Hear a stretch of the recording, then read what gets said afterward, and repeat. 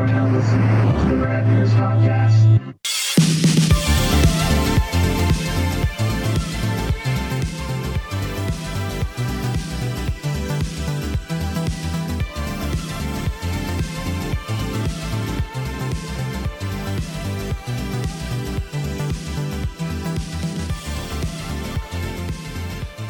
I would say Happy New Year, Squeezer, but is it?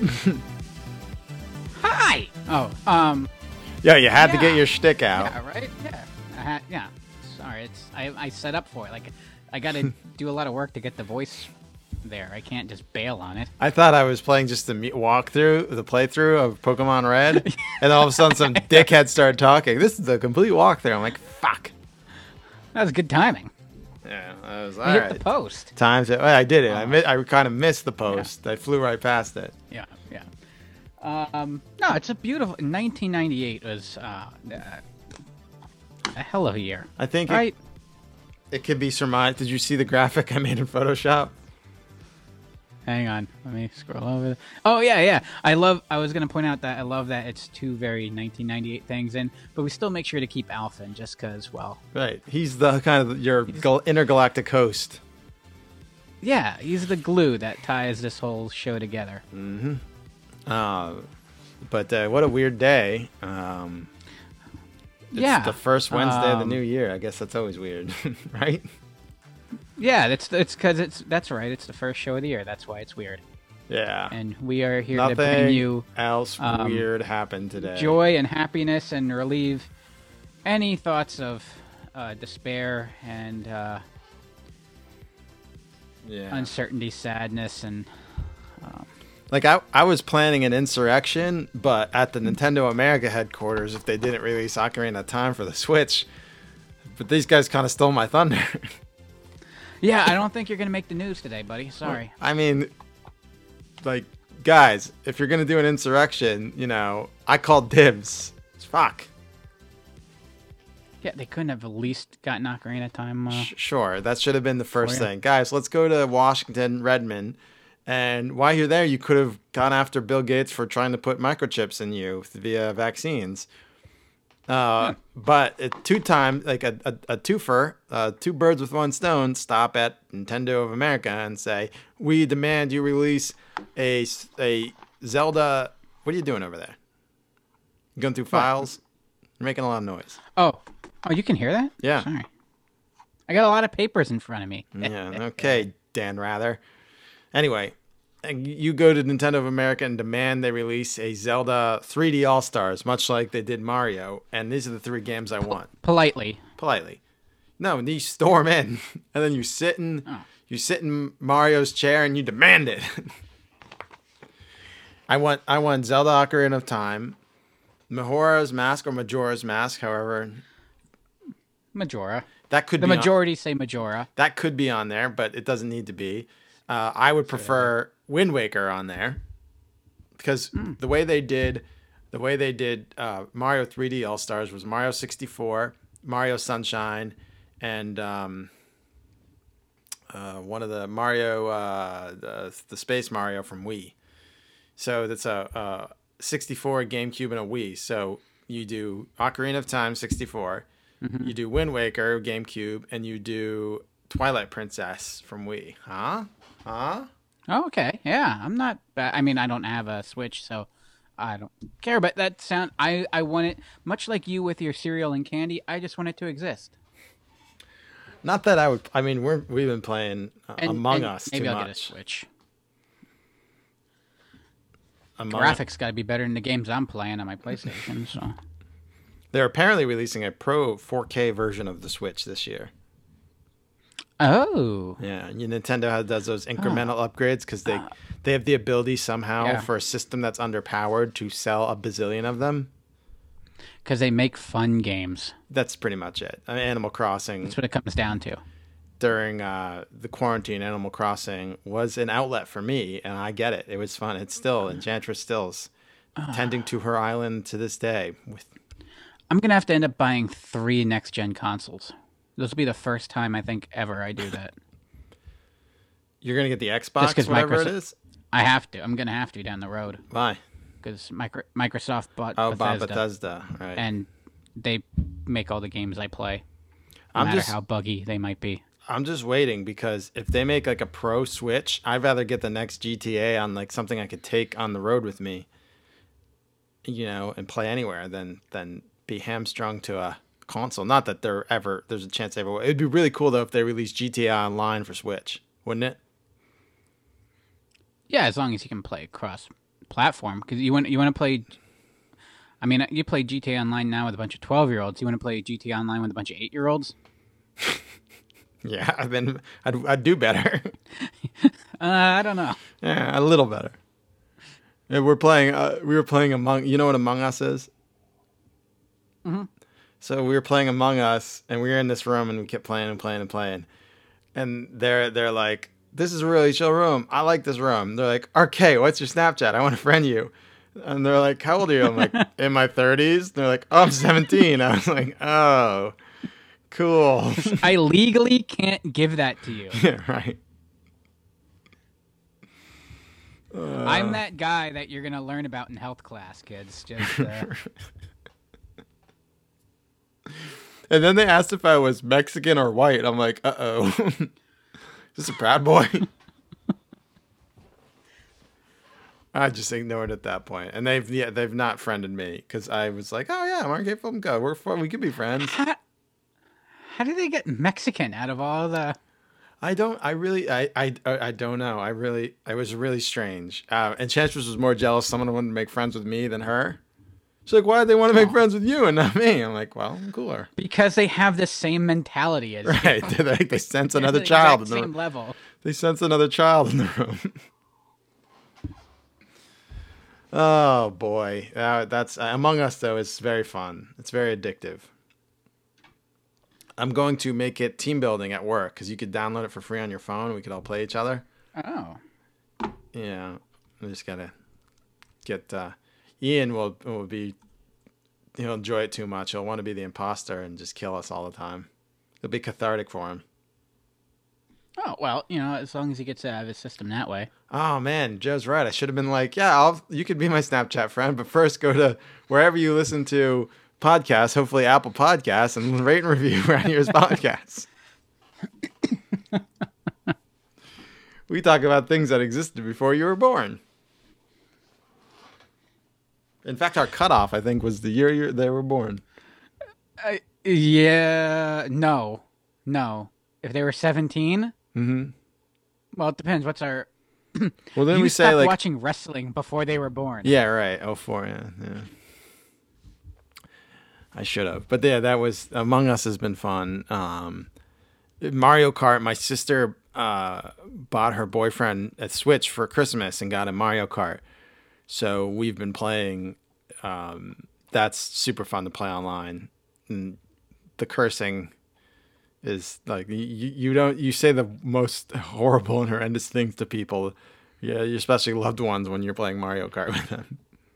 Yeah. You get one red shell up the ass right before you're crossing the finish line, and my sister called me a cunt. I'm not gonna lie. Jeez. I'm kidding. She didn't, but she was just some choice words. Motherfucker, you hear her yell across the room. You just wanted to say it and get away with it. Yeah. Yeah. I was just you quoting lose friends over that game. I was just quoting. I was copying Chasing Amy. Have you ever seen a nun call a small child a fucking cunt rag? I have. To me. I was in Catholic school. I mean, I don't blame her. She was right. No. Yeah, absolutely. No, she had warranted ground. Yeah. But yeah, Mario Kart has been over the holidays something we've been playing on a nightly. But you get lost. You're like, so there's 4 races per game. You play like 4 or 5 games. It's 2 a.m. You know? Mm-hmm. Yeah, so you could get really caught up in Mario Kart. Same with Among Us. And I also have been playing. I bought Jurassic World Evolution, the sim builder, which is pretty fun. Yeah, I was going to. I don't have a PC, but it was actually free for like 2 days to download. I paid $70 for it. Jesus Christ. Yeah, but it's like the ultimate edition or whatever. It's got all the. Okay, yeah, this I think the base edition, but it was for PC, and then I'd have to go and buy like Windows and get Boot Camp and all that happy shit. So I just Yeah. Did you watch any of the New Year's Rockin' Eve, the Dick Clark? so let's see, how did my New Year's go? Put the kids to bed. Okay. I think I fell asleep doing that. Okay. Woke back. Oh yeah. Woke back up at 10, and I'm insistent that I'm gonna go downstairs, make clams, and I'm gonna go play video games while you go to bed. And I don't really care about New Year's. She's like, "No, you're about to fall down the steps. Get in bed." So I stumbled my way to bed. You didn't make your 10 clams?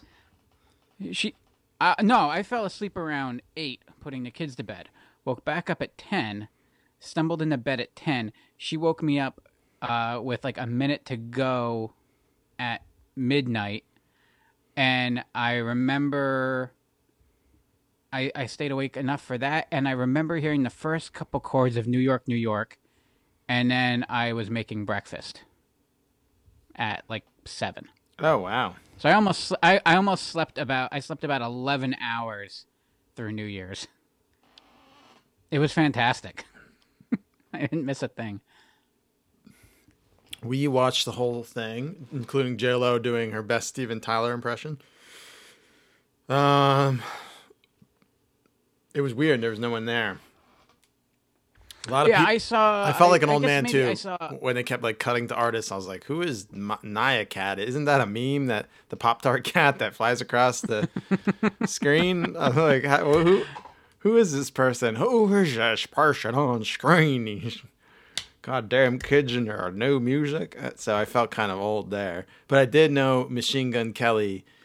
Prior to this year, I did not, but I'm very much into his pop punk album, which he performed songs off of, and his pink outfit, which is pretty cool. But then afterwards, I put... Oh, you know what? I remember I was up just a little bit. I probably had like 15 minutes or so before I passed back out and I had the TV on in the bedroom.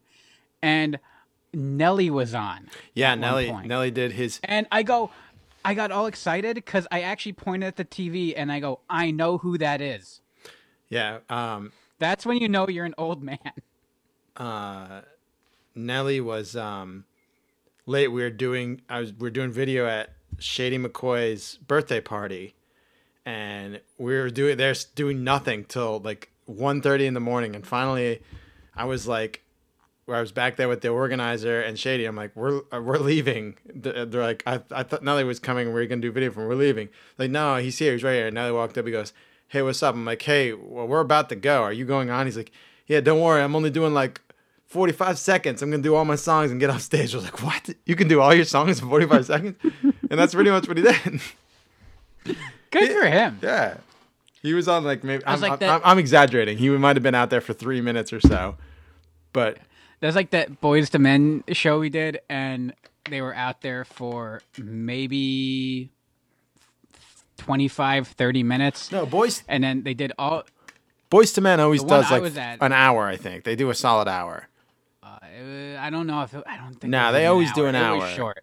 But like Vanilla... Because I remember the curtain closed, and the lady goes, "Are they coming back out again?" And I'm like, "I don't know." As I pop my cable out. Well, an hour is short, Squeezer. It is. It was less than an hour. It might have been, but I've done Boys to Men. There's some that are really, and they're bad if you're a fan, but for me, working the show, I'm like, this is amazing. Oh, yeah. Like Vanilla Ice did. Driving home. Vanilla Ice did 2 songs. He did Ninja Rap and Ice Ice Baby. Gee. For that like 90s star. I was like, this is great. You're driving home while they're still standing there waiting for him to come back out for the Yeah, I'm home, and they're like, "Is there going to be an encore?" Meanwhile, Dave Grohl doesn't even go off the stage. 3 hours of rock and roll. That's why he's a rock god, though. Yeah. All right. We've yammered on. I don't know how. We've only done 15 minutes of yammering. I think it's. Yeah, but. I didn't tell you about my New Year's. Yeah, well, Enchantress fell asleep shortly after midnight. and I put Ghostbusters 2 on, watched that, and then proceeded to be up till 4 a.m. watching, I think, old Always Sunny in Philadelphia episodes. Nice. Yeah. So You went to bed shortly before I woke up. yeah, the old man. Yeah. Oh, it was great. It was great, and I didn't care. And then you know what? Then I had clams for lunch the next day. So You're all excited about because I those was gonna have my clams too. clam. I was so excited about my clams. The next piece of artwork I'm gonna get made is I'm gonna have Handsome Corey draw Squeezer as both the carpenter and the walrus leading all the clams out of the ocean.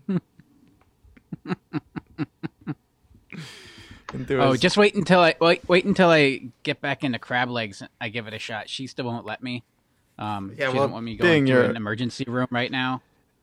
What is it? Anaphylactic shock, I believe is the term. Yeah, yep, my anaphylactic shock. Yeah, Sure. My plan is to just have like a clam bake, or like a crab bake, if you will, like in the parking lot of the ER. Just steam a bunch of crabs, draw some butter, enjoy, and just walk in like. Just give Jake your need to see a doctor, EpiPen, please. and if you're grabbing your throat, stab you somewhere with it and inject.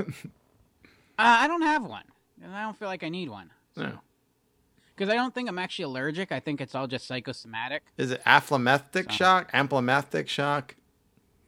Yep, amphylactic. Amphylactic. Amphylactic. I used to have an EpiPen. I just never refilled it and then just stopped because it's expensive. Because it expires. Oh after well, like you a should year. go. You can get in on that class action lawsuit. Aphylactic? Aflac? Yes, Aflac shock. What kind? Hold on, I gotta go this. Anaphylactic. Anaphylactic. There you go. That sounds made up. Anaphylactic shock. Huh. I'll be damned. I almost went into anaphylactic shock in front of you. Oh, that's right, you did. Yeah. It's like, oh, I can't eat these. Right, I peeled out of the parking lot at about 90 miles an hour to the CVS across the street, bought a big box of Benadryl and took a handful, then had to work the rest of the night. Oh, what a trooper. Yeah. Lentils. Yeah. Closely related to Who would've peas. thought, huh? Apparently. Yeah. Who would have thought? Yeah. You know what? You learn something new every day. Sometimes it's the last thing you learn. Sometimes. Unfortunately, Squeezer, that wasn't my day. Nah. But it's 1998, everybody. And before we get started, everybody, if you need to go take a bathroom break, mow your lawn, shovel your driveway, write your last will and testament, whatever you need to do, Squeezer's about to do his obligatory list of nonsense. Buggling it. Here's the thing. It absolutely 100% is obligatory. Because it's just become, it's the only actual bit on this show. Yeah. God damn. Actual, yeah. I was doing like a I'm real not impression of Cornette today. Were you in there when I was doing it? About I wasn't sure. No, I don't think you were in there about Jericho being fat. Oh no, I wasn't there for that. What was going Yeah, on? we were talking about Jericho. So Jericho, I guess a lot of NBA fans, when the game was over, they were watching AEW and saw Jericho, and they started tweeting about how fat he was. And I only know this because I was listening to Jim Cornette's rant. He's like, "Goddamn, they're fucking watch WWF, and they turn on, they see Jericho. He's not on the gas or nothing, and he's fucking fat, and goddamn, they fucking think this fucking WWE ripoff." And so I'm sounding more like the Tiger King now. I was pretty good. Ah. But I guess, yeah. But then I was watching Royal Rumble 92 last night because, that's what I do. And I'm like looking at Owen Hart and Jim Neidhart, and they're fat as fuck. I'm like, not everyone could be God, look at the muscle. The veins. It's like he's like a giant walking hard cock.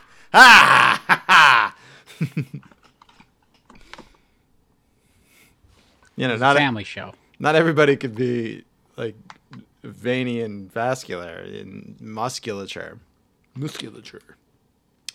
Some people like Owen Hart and and Chris Jericho, man, he's 50.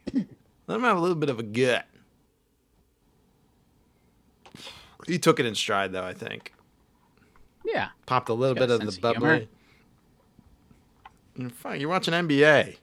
What the fuck's wrong with you to begin with? Yeah. No offense to those who are fans of ours who watch the NBA. Yeah. I just I'm scrappy. All right, Squeezer, start your list before I piss right. anyone else off. Here we go. Let's get this out of the way. By the way, I really did peter out on this one towards the end. It's not nearly as complete, so I. Oh no! Darn! Jeez. Just barely. What are we going to do? All right. So it was 1998.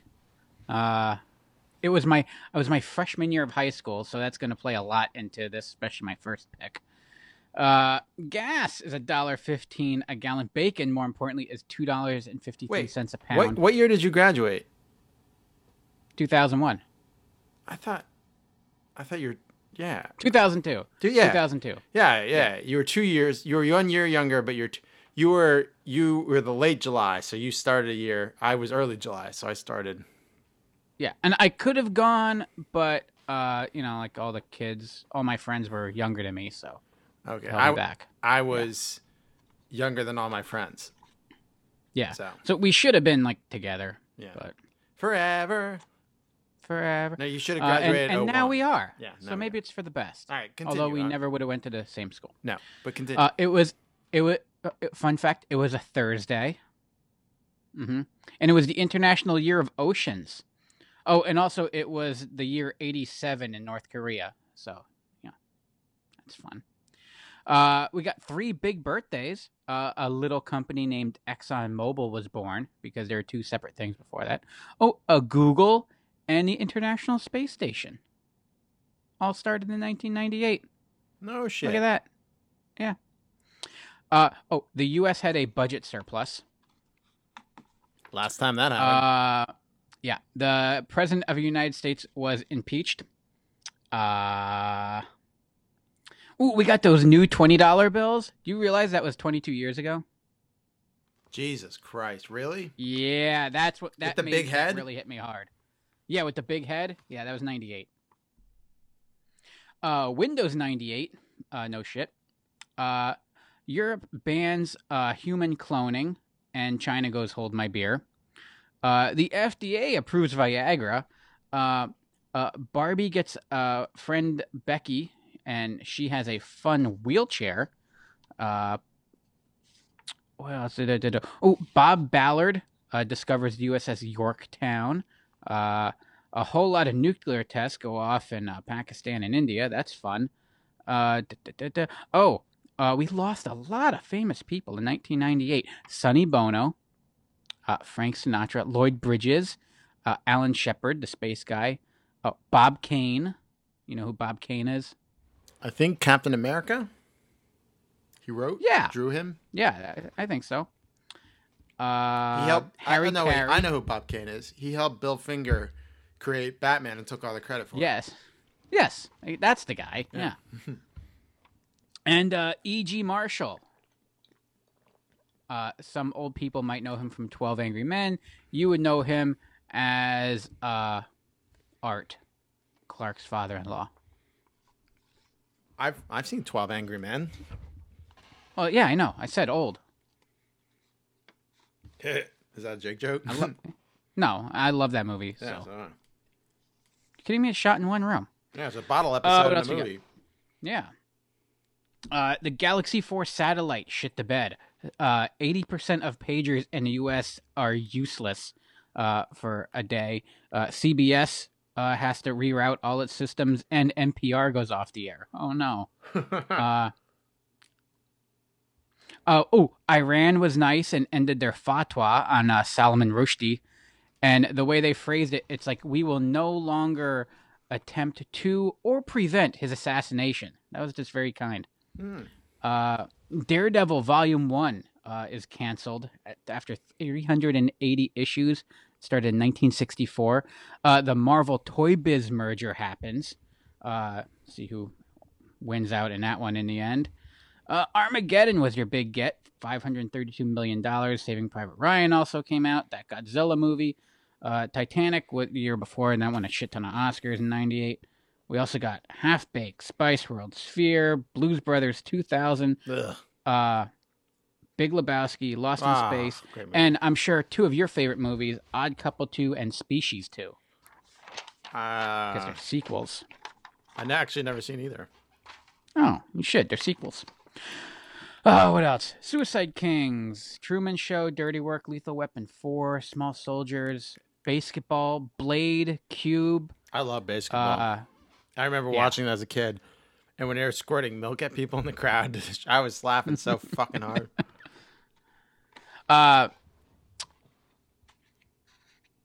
Mrs. Squeezer likes it because Real Big Fish is in it, so Yes. that's her jam. Rush Hour, Ronin, Ants, Rushmore, American History X, Waterboy, and the JTT vehicle, I'll Be Home for Christmas. So a shit ton of movies came out in 98. Netflix started shipping DVDs in 98. Rainbow Six, the book by Tom Clancy, came out. And then 2 weeks later, the video game comes out. So it has nothing to do with the book. Plus, I think the story in the video game actually makes more sense than the book. I think NSYNC makes their big debut. One of my first DVDs I ever had was Rush Hour. Oh, I nice. watched everything. I had Mallrats and Rush Hour and Ghostbusters. And I watched every single fucking extra on the DVD. I just poured over them over and over and over. It was amazing. I had Road Warrior and Ready to Rumble were my first two. Yikes. Yeah, it was weird picks. Like it's what was there. Did you just find the R section and take the two movies you saw? Road Warrior. Well, hey, Road Warrior. David Arquette wins the belt. I'll take Ready to Rumble. I saw Ready to Rumble in the theater, so I really can't be. Ooh. Yeah. No, Ooh. I know. Yeah. Well. Ooh, I had it on DVD, and I think I paid less money than you did to get it. So. Let's see. Offspring releases Americana. Goo Goo Dolls releases Iris, which I've made clear in the show. I fucking hated that song. Oh man, that soundtrack, the City of Angels soundtrack, was the makeout soundtrack of the year, boy. I fucking hated it. You I put like that old Goo Goo on, Dolls. and you're getting under the shirt that night. I'll tell you what. I could have just done it to myself and not have to listen to it. Let's see. Oh, Air released Moon Safari, which I had to put down because I'm actually listening to that right now. It's very peaceful. Soulfly makes their debut. Massive Attack puts out Mezzanine. Eve 6. Your buddy, Rufus Wainwright, releases an album. I love Rufus Wainwright. I know. I love London. His dad, London Wainwright. He was hysterical. And there's a little show that would come out in 2 years from 1998 called Undeclared. And London Wainwright played Steven's father, who was fucking hysterical. He's one of the funniest motherfuckers in the entire planet. He plays a dad so well. Like, you watch this. Have you ever watched Undeclared? Not the whole thing. Like, yeah, I've seen it. I watched it. It was on Fox originally, and we were in school, and I was watching it originally until it got canceled. Then I bought the DVDs, and I watched it streaming multiple times. But it was Judd Apatow's second vehicle after Freaks and Geeks. And it was so fucking good. The British kid who can't hide his accent from Sons of Anarchy is in it.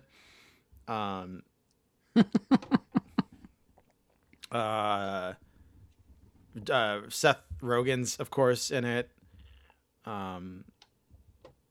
Almost everybody but James Franco from Freaks and Geeks comes back in it, and Nice. the girl who plays Hawkeye's wife, Linda Cardellini, is not in it either. But it is fucking. I really suggest if you get a chance, we'll go back and watch Undeclared from Judd Apatow just for London Wainwright's performance as Steven's father. Steven, you think you're a big man all of a sudden? It's so great. So great. But, I'm sorry. I digressed. Go ahead. Okay. Yeah, we don't want to digress from the list. Smashing Pumpkins release Adore. System of a Down makes their debut album. We also get the Dreamcast. No, in Dreamcast 1998. was released in Japan in 98. It was released in America in 9/9/99. I lived through that Squeezer at KB Toy Store. Really? All right. Yeah. So fact All right, checked. fine. Just call me out. Dick. Fake news. Uh, Fake news. A lot of people told me. A lot of people want to say the Dreamcast was 98. It was 99. That's a lie. He's a liar. He's a liar. Wide World of Sports gets canceled. I know. Should I fact check that? Are you right? On No, that? yeah, go right ahead. Go ahead. There is a particular episode of Seinfeld which some people find humorous and other people don't. And what? That was on my list. No, it's not. Yes, it is. You said. No. Which one? one? You just blew your own up because this is the Puerto Rican Day episode. Ha ha ha! Look what I did to set you up. People actually were blew your own offended pick. by that. Oh my God! Yeah, they pulled it. Did they? Because it was on. He's burning and stomping a Puerto Rican flag in the gutter. Yeah, but it's not. It's a joke. Yeah, How dare you stomp the flag? But people don't get jokes. That's what makes it funny because it's so offensive. It makes it funny again. But he's doing it unintentionally. Don't make me explain jokes. It was in syndication, though. I definitely saw it. Oh no, it was. But it got pulled a number of times, and people got all hot and bothered over it. Phil. We lost Phil Hartman. I know, to his crazy wife. Yeah, crazy ass wife. Hollywood Squares comes back. Yeah. I liked it. I thought they Valanche. should have went out peacefully when the tsunami wiped them off the coast of Springfield Shores. We get WCW Thunder, Dawson's Creek, Sports Night, which that was Sorkin, right? Better. Yeah, that was Sorkin. Yeah. That was his first endeavor in a TV. I still think that show's fucking fantastic. Yeah, it was. It was good. Take-Two Interactive is founded. I make a bunch of video games now. The E for everyone replaces the K to A, kid to adult rating for the ESRB. A couple of huge video games. Ocarina of Time, Resident Evil 2, Half-Life 2. And then, Blitz also came out. And then sports stuff. The Olympics, Mark McGuire, Sammy Sosa. There was some soccer that year, something about World Cup. This is where I started petering out. I got tired, plus it's soccer. So, Diamondbacks and Devil Rays are part of the expansion. Curling debuts in the Olympics. That's what matters. Oh, and Dan Henderson and Chuck Liddell make their UFC debuts. Ah, wow. And that's when I got tired, because then I started going down an old UFC rabbit hole, and I had to I ran out of stuff. So it wasn't nearly as long and rambly this time. And I left out all the negative stuff, because at the time I'm like, you know what? There's enough negativity in the world today. And then the world's like, nope, watch this.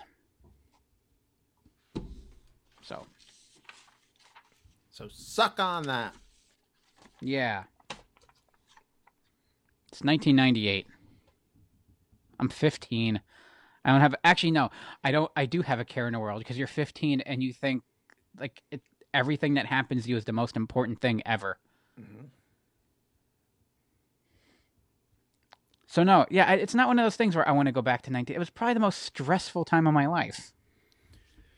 Yeah, I just remember sitting up in my bedroom all night playing Nintendo 64. That's all I did in 1998. And I worked at KB. I worked at KB Toy Store. I got my job in November, or it was I think late September, October. I got it in like right around the Christmas season. I got hired, and I'm not going to say her name. I'm not going to blow anyone's spot up, but she initially hated me. And she wound up, like, I became one of her favorites. She goes, stand out here and hand these out. And it was just like a flyer. And I just stood at the front and handed them out. And she would come and yell at me. She's like, if you think they're going to put them around the store, don't give it to them. And I'm like, I'm scared of you. like, but that was one of my favorite jobs of all time, KB Toy Store. And I was thinking today, like, about Jason, our friend Jason was looking for this Mandalorian figure.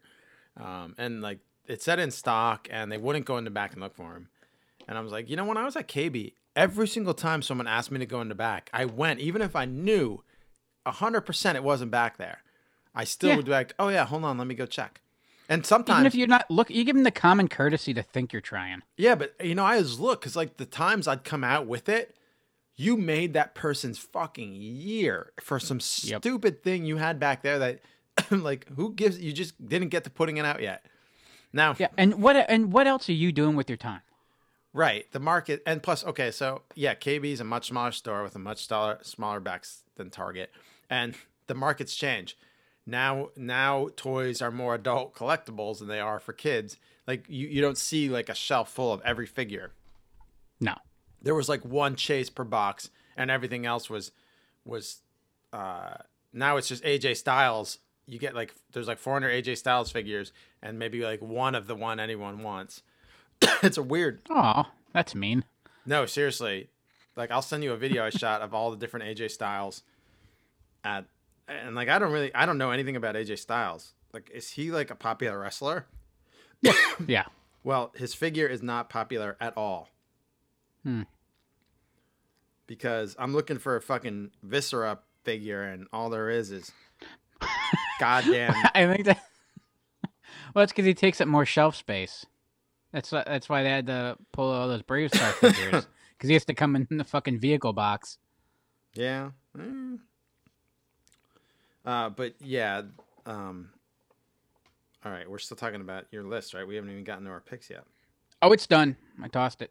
List is done. All right, so since you did That the was it. list, I'll start the show. Okay. All right, here is my first pick for things I remember from 1998. This thing kind of changed my life in a way.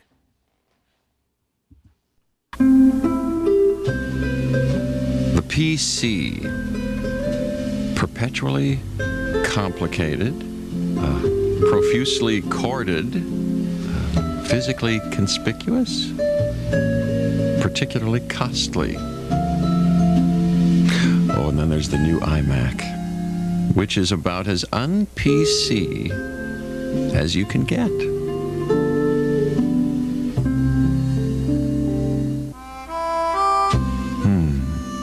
Two roads diverged on the way to the internet. And I took the faster, simpler, less expensive, and far more colorful one. And that made all the difference.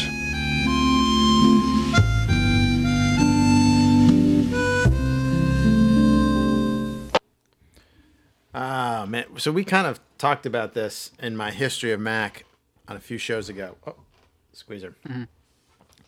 And Don't worry, I didn't say anything. I think that the iMac couldn't be like you if you are sitting there with an iPhone in your pocket or a Mac computer on your desk, you could thank the iMac for all of this because it was bringing Steve Jobs back into the fold and him releasing the iMac. That was huge. And then eventually developing OS X that led to the resurgence in Apple as a company. Of course, the iPod, then the iPhone. But they would have never got there without the iMac, the anything. This was the first ever classified product from Macintosh. It was an all-in-one desktop CRT with Bondi blue and clear plastic, something that design-wise, it was the first time a computer was ever stylized in a way that was mass-produced for the public. And there was like, listen, this is something you don't have to worry. You don't have to get the big gray box, the monitor, all the peripherals. You just have to buy this one box from us, and everything's in there. And you could put it anywhere in your house, and it'll look like some futuristic piece of amazing technology. And it was running Mac OS 8 essentially, and then 9. This was it had a G3 Power PC processor that made by IBM. It was before they even switched to Intel. And tray loading CD player. I remember the first time I used one, I had the little puck mouse, and I'm like, what the fuck? I was like, Mac. I was using Windows 95 and then Windows 98. I didn't know anything about this. And then I went up to school, and they had the G3 iMacs up there, but they had different. They're like green and pink and orange. They changed the plastic color with it for 10 Mac 9 OS 9, but they eventually loaded on what changed the world and what sold me on Mac and what I'm using right now on this computer. The other one has. Did you know they called the latest one? They finally, after 20 years, stopped OS 10. Squeezer, it's now OS 11. Big Sur is officially OS 11. Yeah. I didn't know that. Well, I just noticed it was, yeah. I didn't. I was downloading a driver, and it's like Mac OS 10.15, 10.14, 10.13. It was like, or OS 11. I'm like, what? And I looked at my OS, Big Sur, and it was like OS 11. When did they do that? I had no idea they were doing it. I thought they'd just keep the 10 point whatever forever. But they call it 11. Yeah. No, I even updated. I did it by accident because I was loading up my new computer. No intention of. I'm still running Catalina on this thing, so. Yeah, I have 2 Macs in front of me and I have 3 Macs surrounding me. One iMac and PowerBooks here, or MacBooks, or whatever the fuck you call them. And this one is running Catalina. And this other one is running, I think, Mojave or Catalina. This one's much slower. And this is Catalina. Yeah, I'm running Catalina on these. But I started Mac OS at 10.1 Puma back in 2001 with my G4 lampshade iMac. And I never looked back. Did I jump in on Leopard? A lot of people jumped in on Leopard 10.5. Yeah. Yeah, it's probably when I got mine. G4 PowerBook, right? Or was yours Intel? Mine was Intel. So you were on Snow Leopard. Yes. Snow Leopard. In school though, we were running Leopard. Okay. My first one, I was running Snow Leopard on my personal laptop. And yeah, I'm with Ferris on this. They need to bring back Jeff Goldblum because he can sell. It worked, and that whole promotion works so well, especially with him. Yeah, they do. That was great. Squeezer, I look forward to your long and rambly year recaps. Even if Ferris, to be fair, my shtick is shitting on Squeezer's yearly rambling recaps. It's been a long time. It has been a long time. But we had G4 towers at school at NIFA, but at Parkland, at high school, we had G3 towers, which had the Bondi blue plastic on them. They're really awesome. Look at you. We had 2 VCRs I would have to add on. Yeah, using Premiere. We used Premiere Pro 2.0 when I was in high school. And back in the old days. They had a PC for us with... Are you okay? Yeah. Okay. You know, I'm over there. asthma. I cough occasionally. Yeah. I worry about you. Are you trying to do shtick? No. I was making sure you were okay. You're doing shtick. No, I am seriously concerned about your well-being.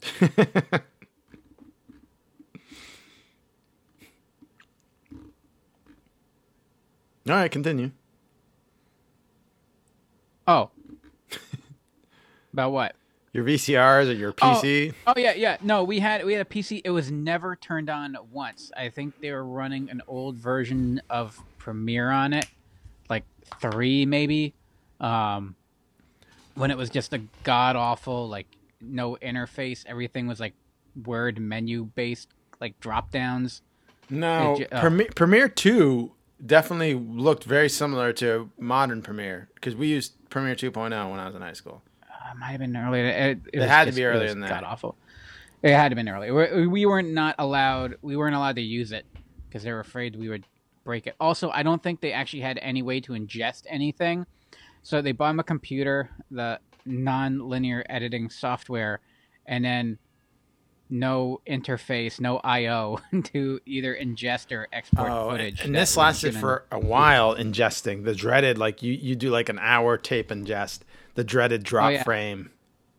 Mm-hmm. If you're like 58 point, like 58 minutes and 30 seconds into an hour long rip, and you get a drop frame and you lose the whole fucking thing. Yep. The scream. That's why I did I'm not trying to brag here. Now I just drag and drop shit off a little SD card. You can get it. I was gonna say Radio Shack, but I guess you can't do that right now. Get it at Radio Shack. I did. I preferred squeezer editing in on the Steamback flatbed editor on my 16 millimeter reversal stock, because that's all I could afford. The way reversal stock works is there's no negative. It's black and white, and you shoot and they expose it, and you get the work print right there. There's no neg to work from. So it's just, if you're cheap and you want to still shoot film, and then shooting on black and white, you don't have to worry about any color temperature. So you can use every single light in the planet, the creepy hallway fluorescence, along with any incandescent light you have, and it still looks, and daylight too, all the daylight you can get, and it still looks good. But yeah, and reversal doesn't require a lot either. Especially you had to buy indoor and outdoor different stocks. Back in the day, then you had to. I only had one print because I wasn't paying to get double prints made for work and for final. So if I made a cut and I was like, you know how much tape was on my? Because you actually have to tape it. You have this Scotch like tape with the sprockets on the side to connect your edits. And mine were, I was like, fuck, I shouldn't have cut it there. I got to go back and adjust like 3 frames. It was a gobbledygook mess. It was awful. But then we started shooting, like the school bought more DV cameras that had like the mini firewire out. Yep. And we had those G4 towers, so they had the firewire in, so we were able to like just ingest the footage right from the camera. Batch capture. Yeah, it was beautiful. This is getting very specific. But no, I think, and it's just a preference of mine. I have not used Windows since then, but I think that changed my life and my trajectory. I'm surrounded right now by Macs. Like, we're doing the show, everything we do, you and I, is with a Mac. But who knows if we would be if Steve Jobs wouldn't have came in and they wouldn't have made that iMac. Because who knows if what we're doing now would have even be happening. Right, because would there be podcasts without Apple? Because Apple invented the podcast for the iPod, and you and I are both doing our show on an iMac right now, staring at an iMac as we do our show.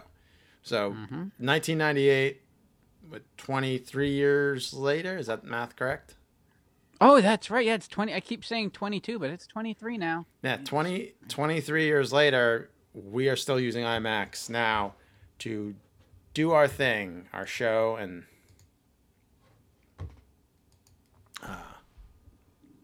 do our business. So iMac, I think, is one of the most important things to come out of '98. That's why I had iMac as my first pick, Mr. Squeezer. Now, my most important thing to come out of 1998. Talk about formative. Hold on. Do you hear that? Do you hear fucking I do. Hi. Snickerdoodle, you've been whining for the last hour. What is wrong with you? Oh, don't talk to her like that. Well, she's such a little... She just wants... No, she's a pig. Don't... Oh, okay. What were you going to say? I thought you were going to say it again. Oh, no. I would never call her. She's a piglet, and she wants more food.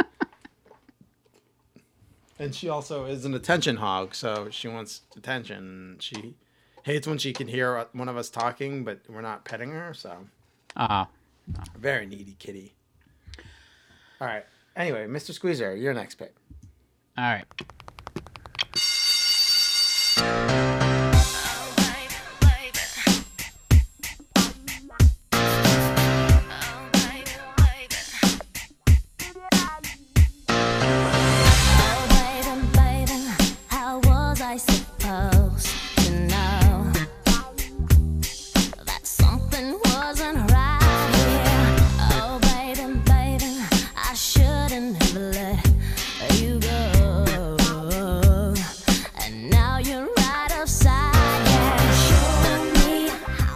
Okay, yeah, you don't. It's not about the song. This you know? this music Play it. video was the creepy sexual awakening of so many kids. Oh my god, this is so. We should put this out front in case anyone's new to this show. We are pigs here, and I'm emotionally discarded, vapid human being. Speak for And yourself. this I don't between know. I think they're all the crazy. female sprites in Mortal Kombat and this music video, this is like my development was tarnished. So don't blame me, blame the media. The crooked, lamestream media. Fake news. Look, I was 15. I was a freshman in high school. I'm going in. I'm like, this came out like I'm like 2 months into my freshman year, and I'm like, wait, it's not like this. No, it is not. Catholic school, little tied up.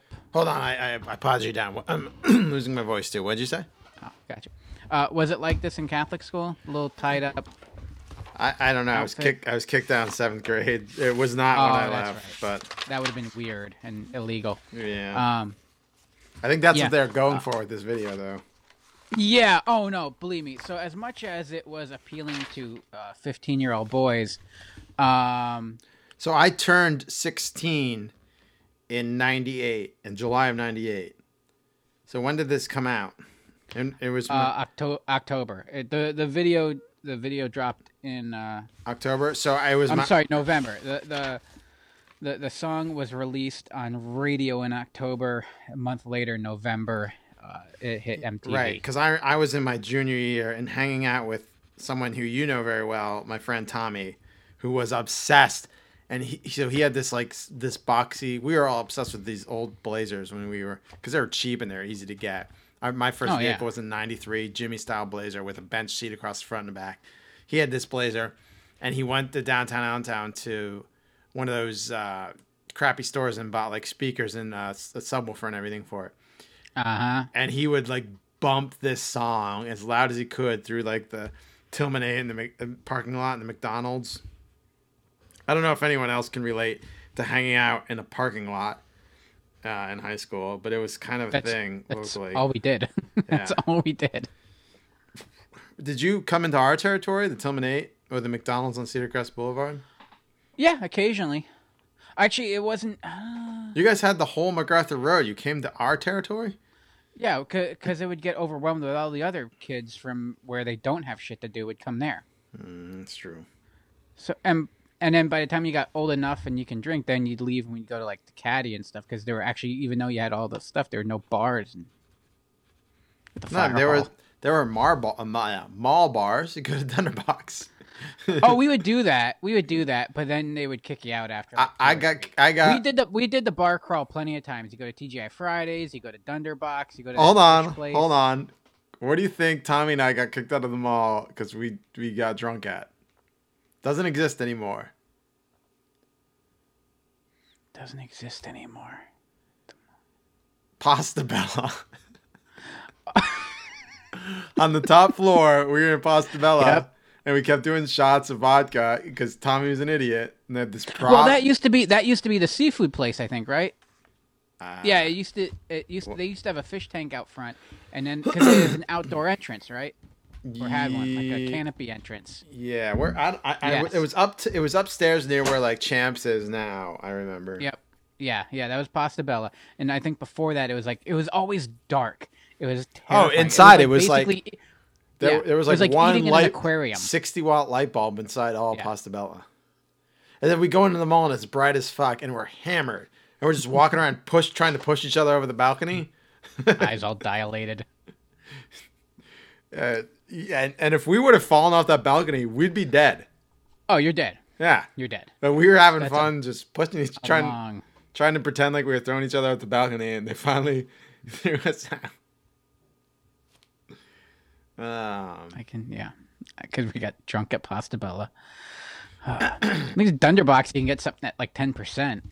Yeah, Tommy was obsessed with this vodka called Pravda because it had like a little jewel. Oh, that'll do it too. Yeah. It had like a little jewel in the middle of it. and Mhm. I don't know. He shiny objects. By the time I moved out of his house when we moved in after college, like I don't think I tried to teach him how to read, but it didn't take.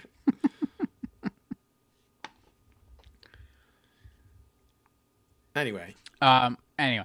But if you want to get really creeped out by this, Uh-oh. and you already have the visuals in your head, just remember the words were written by Max Martin, a long-haired, bearded Swedish man. So, Bork, take bork, the, bork, if bork, you ever bork, get, bork, start bork. getting, yeah, that's kind of what it sounds. Well, that's where the beat comes from. Bork, bork, bork, bork. Oh, the bird, the It bird, was the bird, the bird, one more time. Bork, bork, bork. Oh, the it short was skirt, directed bork, by bork, bork. Nigel Dick. Stop making me laugh when you do like Swedish Chef. Who did like basically all the Tears for Fears videos, Bork, bork, bork, bork, bork. including the one with the monkey. It's a chimp.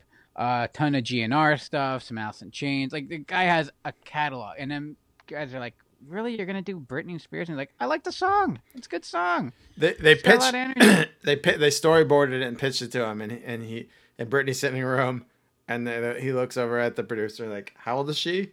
And his answer was, "Old enough." Yeah, probably. 90s. But yeah, you can. But as This it turns video out, must have she drove had President Clinton crazy. Oh Oh, my God. if she were to just gain another 40 pounds. You really got to work on your Clinton. So I didn't. Fuck you. I don't do impressions. Holy shit, but Hillary. as I it think turns I out- found a new candidate for the presidential freedom medal. Oh my God. She she really take had an a ton of input. internship? Like he came in with the whole concept for the video. What do you want to do? And she came in. She's like, no, I want to do this, this, this. Let's change this. Let's do that. They don't do And anything. basically, they went with her idea. Well, exactly. Like it was supposed to be like animated and fun and really young and try to bring in the younger crowd. She's like, Sure. no, Now I want to wanna make whore it. up and appeal to teenage boys. I want to make it borderline opening to a pornography. A pornography. Borderline. I want people Visually, to think. it looks nice. It's what shot happens well, at it's the end of well it. choreographed. Is a pizza delivered? Is there extra sausage? But also, you would like to know the entire wardrobe. So all those outfits between the schoolgirl outfit, the little pink tank top, then the little yellow tank top, all that Kmart. Oh yeah, no. The Yeah. most expensive item was $17. Yeah, being in the industry now, I definitely would have. If we were shooting a video, I've been like, all right, let's go to Kmart or Target. Sorry, I'm losing my voice. Yeah. We're gonna have to take a break after this one. I need problem. I need beer to lubricate the vessel. That's because water just doesn't do it. Stone Cold, he's gotta let's have a beer. Oh God, I'll be frothy. But yeah, it was legendary. It had everything to do with raising me the way TV raised me. I mean, Mom did a great job and stuff, but Sure. TV taught me everything. She raised that you I with know. TV, but she And, made sure not to let Pee Wee Herman be part of it. No. Like there was no need for the birds and the bees talk because Brittany taught me that to hit her baby one more time. I still don't know what it means, but it doesn't really matter. The schoolgirl outfit is on display at the Hard Rock in Vegas, as it should be. It should be in the Smithsonian, if anything. And it's also one of only several videos to actually be retired off of TRL. Because they're like, we're They had sick to of pull it playing this because they're video. like, enough. Yeah. All We right. gotta Well, make room for 15 seconds of a Nine Inch Nails video we're gonna show at number 9. Squeezer wants to see. here is my next thing from 1998.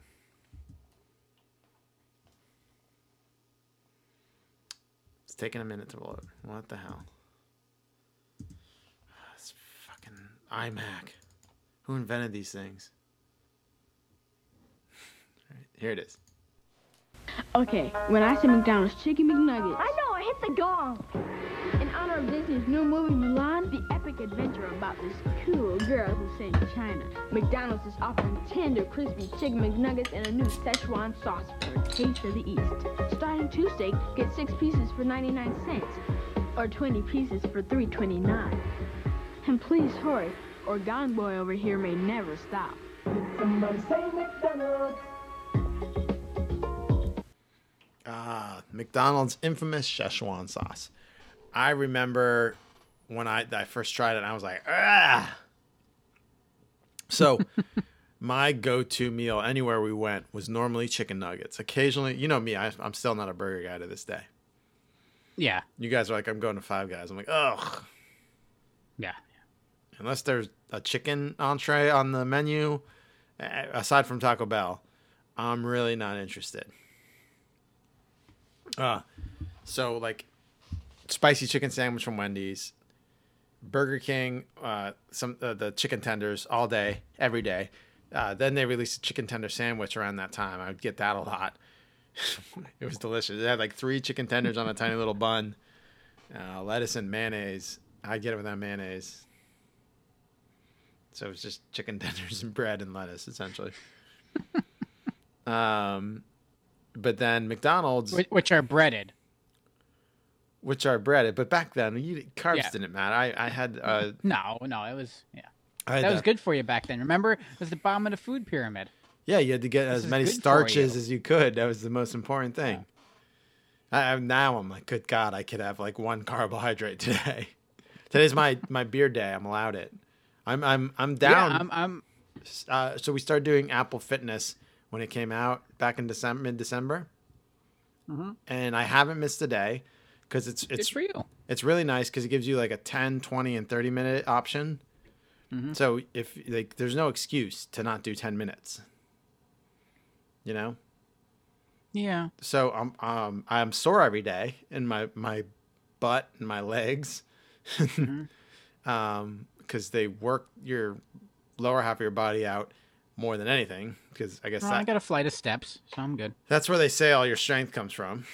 But I'm down 6 pounds, so Oh, look at you. yeah. I see it.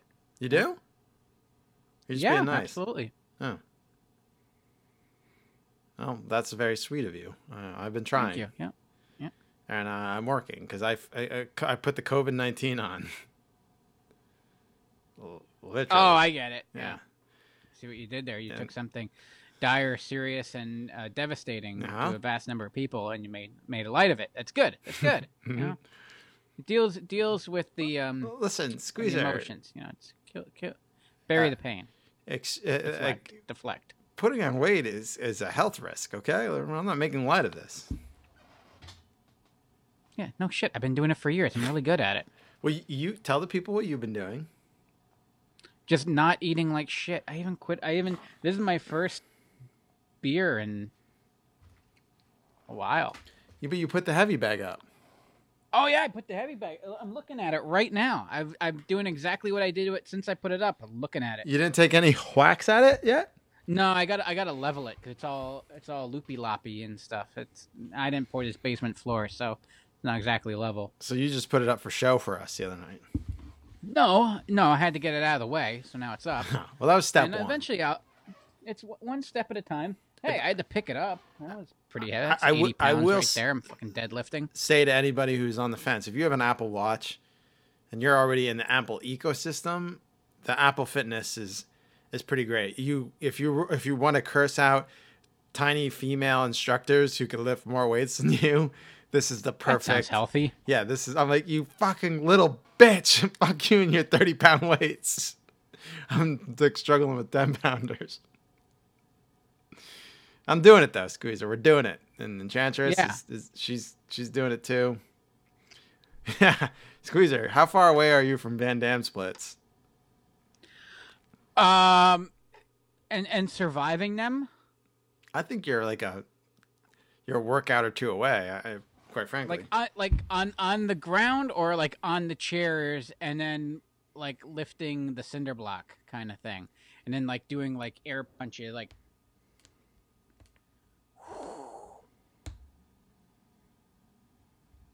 Yeah, but the goal was for me, especially, I don't know, over the holidays, I was just like, I texted Enchantress. I'm like, would you eat healthy with me? I just feel like shit. I need to get in better shape. I know. Oh yeah, you got to do your split between 2 chairs. That's money. I barely can like when they're like, all right, now hinge and get as close to your toes as you can, and I'm like above my knees. I'm limber. God damn it. I'm actually quite limber for a gentleman of my girth. And spry too. Yeah. Sean, if you're asking where do you go for Apple Fitness, if you run the latest OS, it's in the fitness app on your phone. It's in the produce section. Yeah, it's true. That's really where it's at. I think all the fitness stuff is just helping me feel like in shape. That's not helping with the weight. The food change we're eating. We ate last show. Our meal was I made cauliflower fried rice for the first time, and it was actually pretty good. Once you get past the texture difference, it's actually pretty good. And I've made a lot of. I've been telling you about that with crickets for years, but you don't believe me. Yeah. Good. Can't go. Just fry them up in a little butter. They're delicious. I know. Well, that's Yeah. Very high in protein. Yeah, check it out, Sean. If you have the fitness app, the latest one, they have the Fitness Plus, and they're great. Yeah, they do run. They have running and high intensity interval training. They have strength training. They have tons of different workouts, all in 10, 20, and 30 minute batches. Yeah, I'll get there. I gotta finish putting that machine together. You can't find weights anywhere. No, I'm lucky. I had them. Yeah. I mean, I have them, but they don't fit this. I need the Olympic ones, so I can't put my weights on the fucking machine. I mean, I guess I could, do push-ups, jumping jacks, lift them, and hit the heavy bag, run the elliptical. But the whole Smith machine here, I can't work out at all if that thing's not working. You are an Olympic athlete, so you do need the Olympic weights.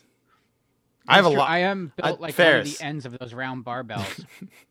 I have a long torso too, Ferris. I'm the same with you. I need to wear medium tall shirts. I only shop at American Eagle because they sell medium tall, so they're longer. Because every other shirt shrinks up in the wash and looks like a belly shirt on me.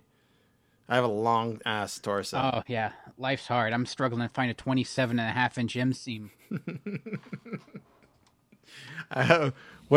My pant size is a 30, 34. Yeah. Your waist is still too long for my leg. So my goal though is to just never get to the point where my waist doubles my inseam. At one point I was there was a point in my life where I was equal. It was a balancing act. That was exactly as wide as my leg is long, and now I'm not. So you were. I've seen pictures. I only saw you once at a beer distributor after you left us. Mm-hmm. I ran into you at Shangy's. Remember? Mm-hmm. Mm-hmm. And I'm like, I came back, and like 3 weeks later, I was fat again. That's all it took. You're very handsome. You're a sweet boy, and you're adorable. That comes in handy on the podcast. Yep. Well, who's what are we even talking about? Who's up? I'm talking about McDonald's. Oh, you're talking about Szechuan sauce. Szechuan sauce. Szechuan sauce. So anyway, I ordered chicken everywhere I go. I still do. I eat chicken. I eat very little red meat, and not that I have a problem with it. I just don't. I prefer chicken. Will you try my meat that I smoke when my smoker comes in? I would love to try your meat, Squeezer. Okay, I'll bring it in. I got some ideas. I know you've been eating a lot of Joel's meat. You want Joel's meat is delicious. Other people to have your meat. Mm-hmm. So I got the McNuggets. So I ordered the McNuggets in '98, and my sister got the Mulan toy. My sister's obsessed with Mulan, And another parallel to 98 to 2020, Mulan was released. There was a President Peach, riots in Seattle, and Mulan was released. Yeah. Anyway, I got the chicken nuggets with barbecue sauce like I always do, and they threw the Szechuan sauce in there with it. So I was like, what is this? I was like, what's Szechuan sauce? Mom was like, just throw it out. You're probably allergic. Probably. Right. Well, no, I tried it. I did like the tiniest little dip.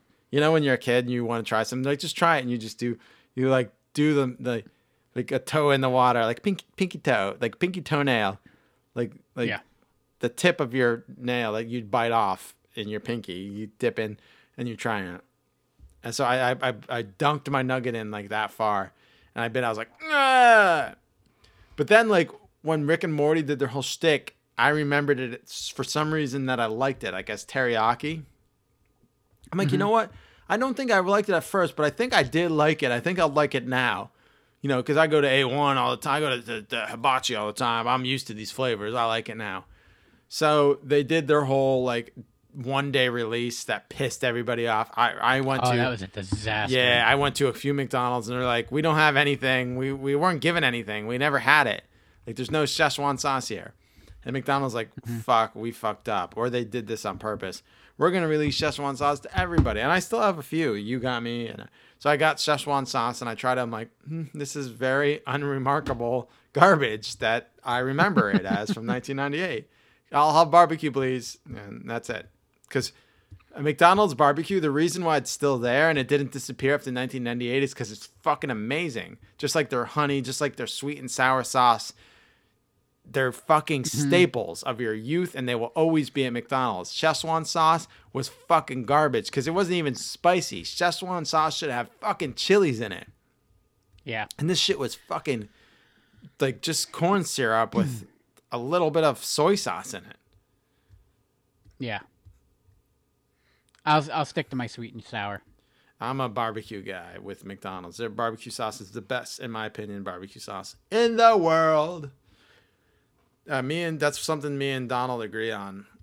A lot of people say McDonald's barbecue sauce is the best in the world.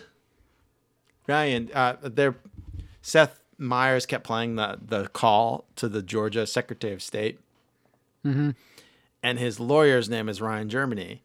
And there's a lot of clips with like, do you understand, Ryan? And I just wanted to pull them to just like play as like drops on the show. But then, like, he and a lot of people have been invoking Michael Scott and Ryan Howard just because of the way he kept, Ryan, I don't know if that's okay with you, Ryan. I don't know, Ryan, I hope you really like me, Ryan. Like, there's a lot of weird Trump talking to Ryan Germany drops. But I wanted to pull him for the show. When you would say something, I'd be like, do you even know what I'm talking about, Ryan? Yes, the Michael Jordan barbecue sauce. Yeah, a gallon of that on eBay. It goes for like $10,000. But then everyone realized that the Szechuan sauce was garbage and that Rick was misremembering it even in his dreams, and it was quickly discontinued because no one wanted it anymore. And we move on, Squeezer, to your second pick. Good God. Oh, jeez. Good God. Here we go. The government will try to hide it. Turn your camera off. The military will try to destroy it. Prepare to synchronize the nukes. But on May 8th, We're at T-minus 3 minutes and counting. the whole world will feel the comet's impact. From executive producer Steven Spielberg You're gonna die if you stay here. If you love me, you'll go. and director Mimi Leader, Life will go on. Deep Impact, We will prevail. rated PG-13, starts Friday, May 8th, everywhere. Huh. I never saw this movie. Really?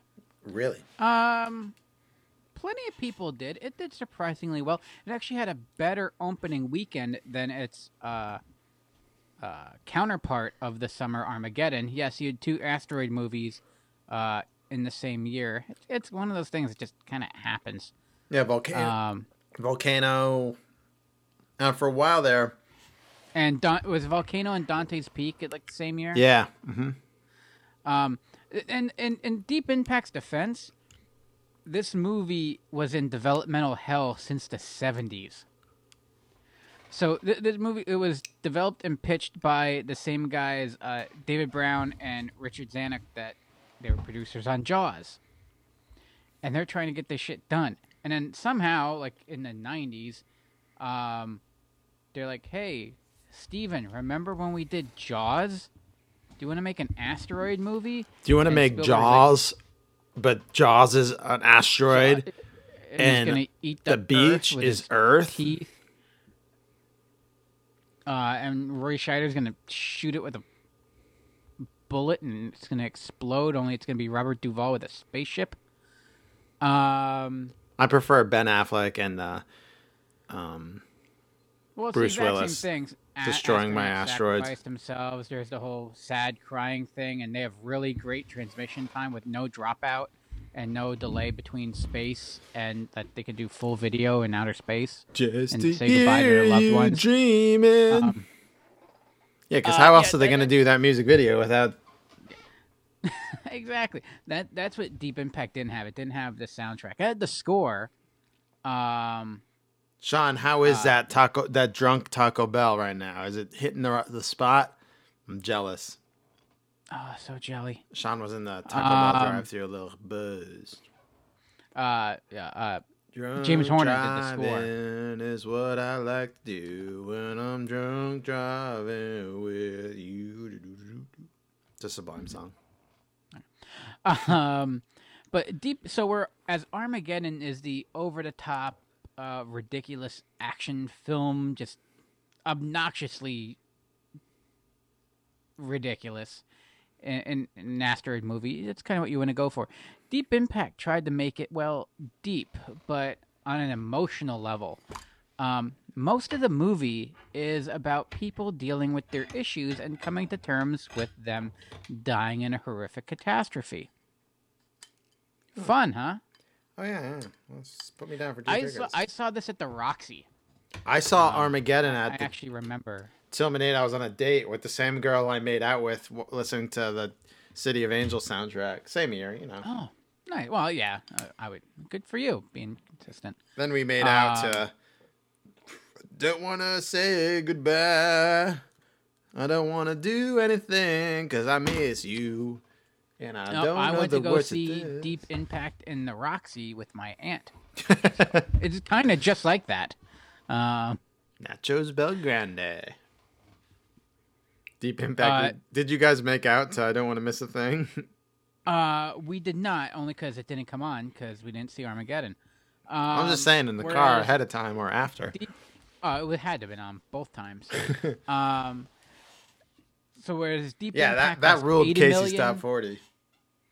What's that? That ruled Casey's Top 40. Oh my god! It was And now, everywhere. on with the countdown. This is a little song dedicated from Steven Tyler to his daughter Liv. Liv, please call me back. I'll put you in the music video. Now on with the countdown.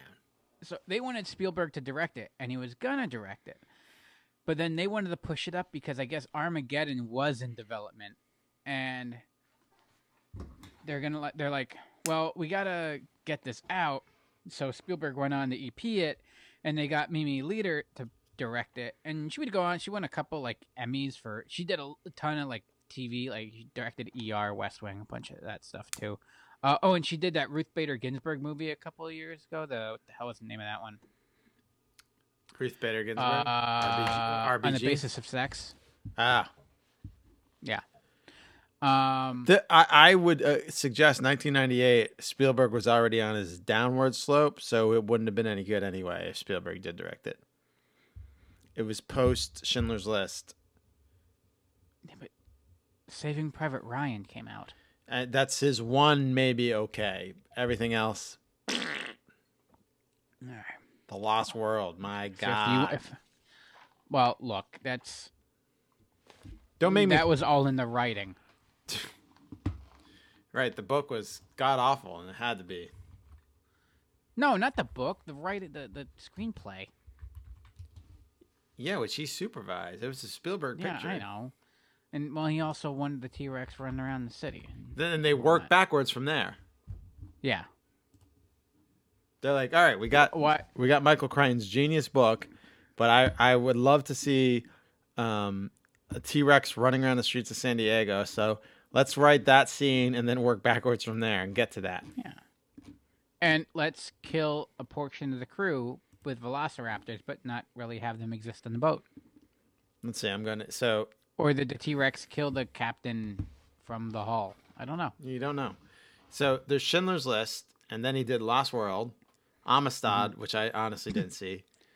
Amistad is what he was working on when they wanted him to do Deep Impact. So that's why he had to pass it to Mimi. What is Amistad? This is it's either about a boat or a violin. I can't remember. Yeah. And then he did. Hold on, getting there. Oh, while you're doing this, Ferris was asking what's the pick for best disaster movie.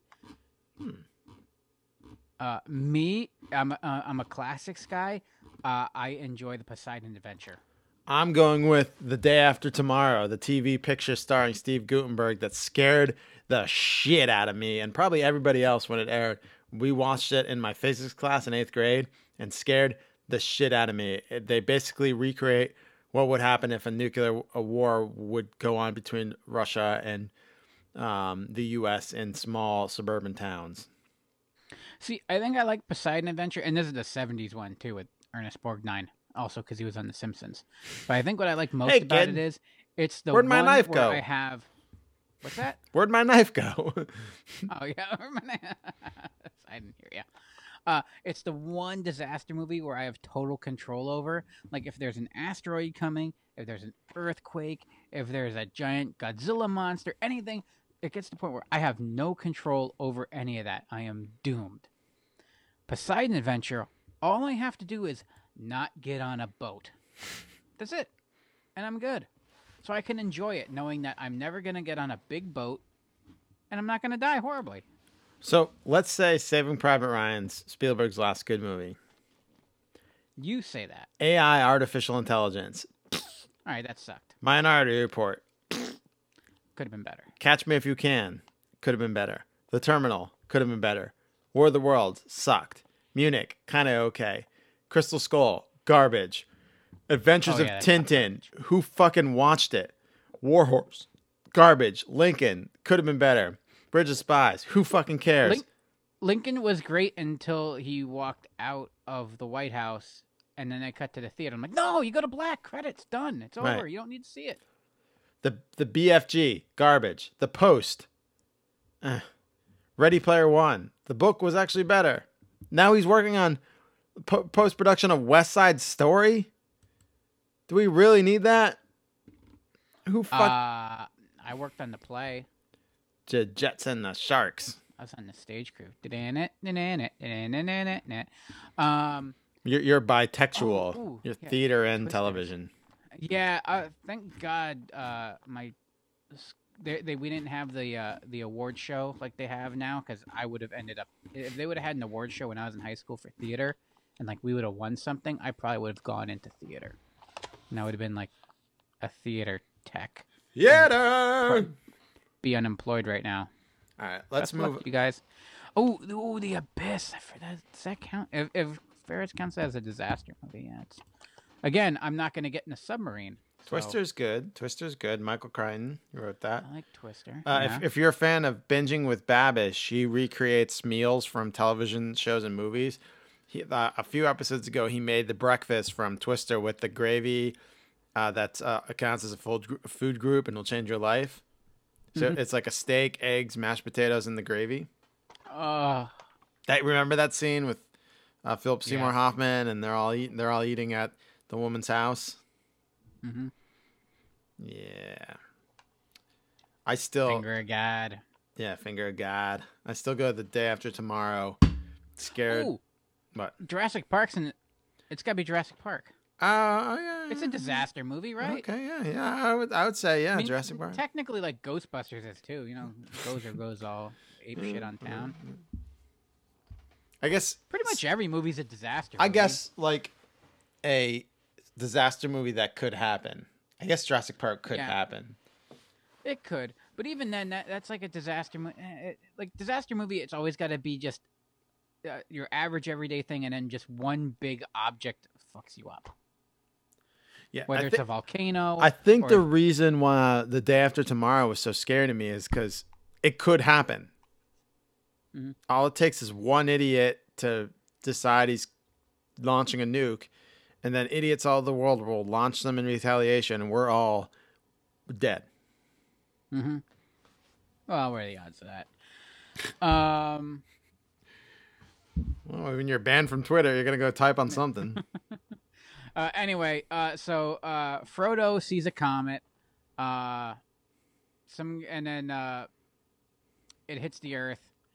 And Frodo sees a comet. Then really nothing happens for the longest time. There's some weird cover-up in the White House because of blah, blah, blah. Then the reporter for MSNBC, which is supposed to be CNN, but CNN didn't want anything to do with it. And MSNBC's like, we're new on the scene. We'll do it. So they got their name on there. And that was Tia Leone. And then... Star Wars Episode 2. That is the most boring disaster movie on the planet. It's like a procedural. It's like a Matlock episode in the Star Wars universe. All right, continue. Let's see. So the comet hits. Tia Leone doesn't want to live because she wants to go and get crushed by a massive wave with her father, who she hasn't seen in 30 years. And then everyone up. We're gonna be in pretty good shape. Is this pre or post Bad Boys with Tia Leone? This is pre, right? This had to have been because Bad Boys was 99. 98. And Bad Boys was 99, right? Or was it 97? I have a computer here. I can look it up. So don't exhaust. Oh no, brain. this was after. Bad Boys was 95. Bad Boys was 95? Yeah, buddy. Fuck. Yeah. Yeah. So Tia Leone blew up in Bad Boys. Mm-hmm. She was the Britney Spears "Baby One More Time" before. Yeah, and then she was in Jurassic Park 3. Ugh, God. Oh, my God. Yeah. I think the most disbelievable thing about that movie is that she would marry William H. Macy and have a child with him. That you can hear a cell phone in the belly of a giant Spinosaurus that snuck up on you. Or that a Velociraptor would say, Alan, in Alan Grant's dream. Oh, God, I forgot that part. Right. That's still the most unbelievable part of that movie is that Tia Leone slept with William H. Macy.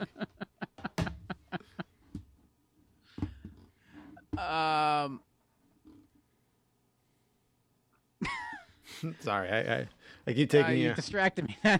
Now I can't think of the logic behind it. There is no behind Jurassic Park 3. There's no logic behind that movie. Oh, I know. It broke me. It did all right. It was an $80 million movie. It made $350. Armageddon made like $550, but it also cost $140. So they made a little bit more, but all things considered, Deep Impact really is like, it's funny because it is a big budget movie.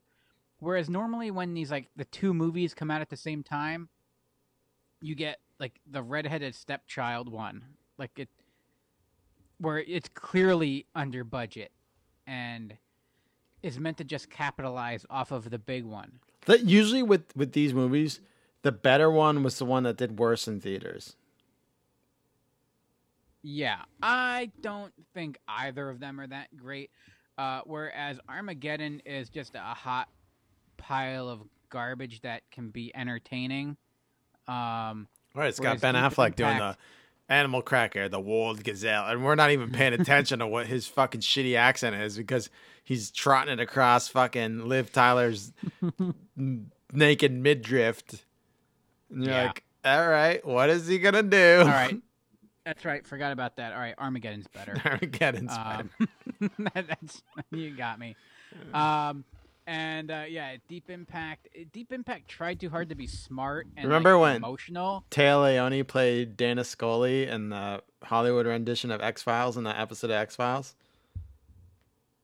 Oh, that was her? Yeah, she was played Taya Leone in the show, but she was playing Dana Scully. That's right. Yeah, in the movie adaptation. X-Files, such a great show. Yeah. We're here for the truth. Yeah, so spoilers, a lot of people die, but a lot of people live because no good. I'm going to make a movie where everyone just gets wiped out and just goes to black. That was The Day After Tomorrow. That literally was. Have you ever seen it? No one lives. They all die. Wait, really? Yes, have you ever seen it? Is that the one where everything freezes at the end? No, you're thinking of the Jake Gyllenhaal movie. That came out at the same time, I think. No, that came out in like the early 2000s. Hang on. The Day After Tomorrow came out in 1983. Oh, I'm thinking of the one from 2004. Nah, yeah, this is the TV one. Yeah, the Day After Tomorrow. Oh no, the one from 2004 is where everything fucking freezes. Yeah, no. That movie. I'm not talking about that disaster movie. I'm talking about the TV movie with Steve Guttenberg. I think it's The Day After. It's called The Day After. That was. Hang on. The Day After. Googling with the RAD years. Yes, The Day After. This movie, everyone fucking dies at the end, and this is real. And they had to put like a warning at the beginning of it because people were so fucking scared. Well, good. You know what? Now's the time, I think, for me to sit down and watch this. Oh my god, it's awful. It's so scary, and they depict like radiation poisoning so well. Like everybody dies. Like the fallout and the deadly effects are felt everywhere. So it's not as fun and campy as Boy and His Dog. No. The last scene is the doctor, aware he has a lethal exposure to radiation, returns to Kansas City on foot to see the site of his home before he dies. He finds squatters there, attempts to drive them off, and is instead offered food, collapses, weeps, and one of the squatters confronts him as he dies. It is dark. There is no, like, this could wind up good at some point. Gotcha. It is, and it aired on television. Oh my god. We saw this in 8th grade. My teacher showed it to us. Jeez. In physics, because we were talking about nuclear war, and Carl Sagan was a consultant.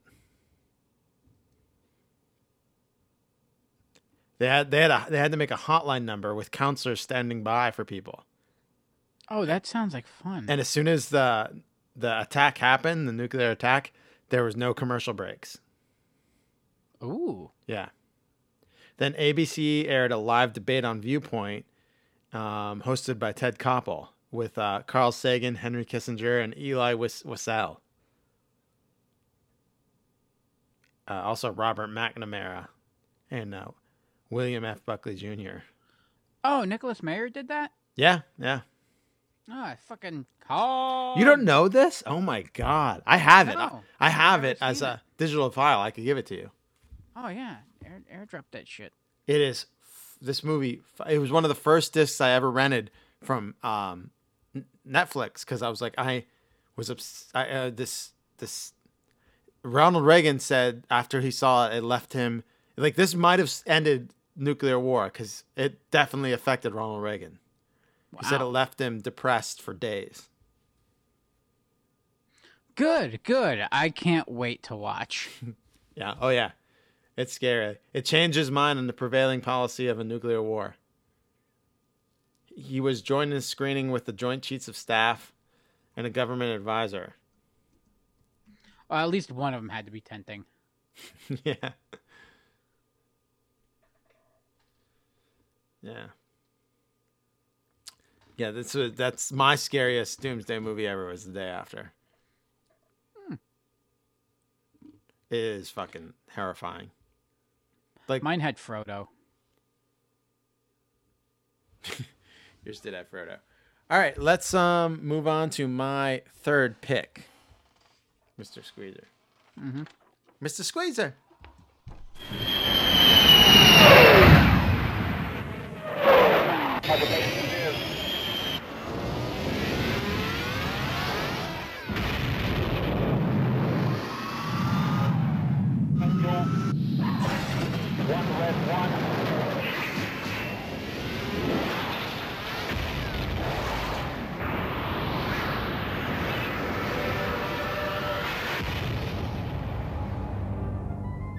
Break through to the new world of Mach 3 from Gillette.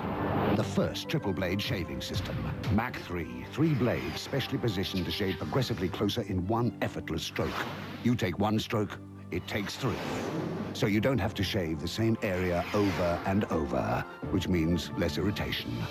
3 blades, fewer strokes, less irritation. Mach 3 from Gillette. Gillette, the best a squeezer can get. Yeah, you still, you and I both have baby faces. We don't really have to shave a whole lot. No, I just let mine go to look like shit, and then I eventually. Yeah, that's what I do. We're not grizzly. We're not grizzly. But around 1998, this was released in June '98, and it was around the time I started shaving. And my dad would use, before this was the 2-bladed razor. And what I read about this was so crazy. So prior to the announcement, Gillette built a plywood wall barrier around their production lines in its factory in Boston to keep this huge secret from its own employees. This was such adding one more blade to the razor was so revolutionary, they had to keep it a secret. So they built they took plywood and they built walls all around the factory so that no one knew what they were doing. They were capable of producing 250 cartridges per minute, which must equal $1 million in profit, if I'm doing my math correctly. Well, yeah, because blades don't cost anything to make, but you sell them for. Right. Now, granted, I would say 250 blades cost about $1 million American, right? Back in '98. And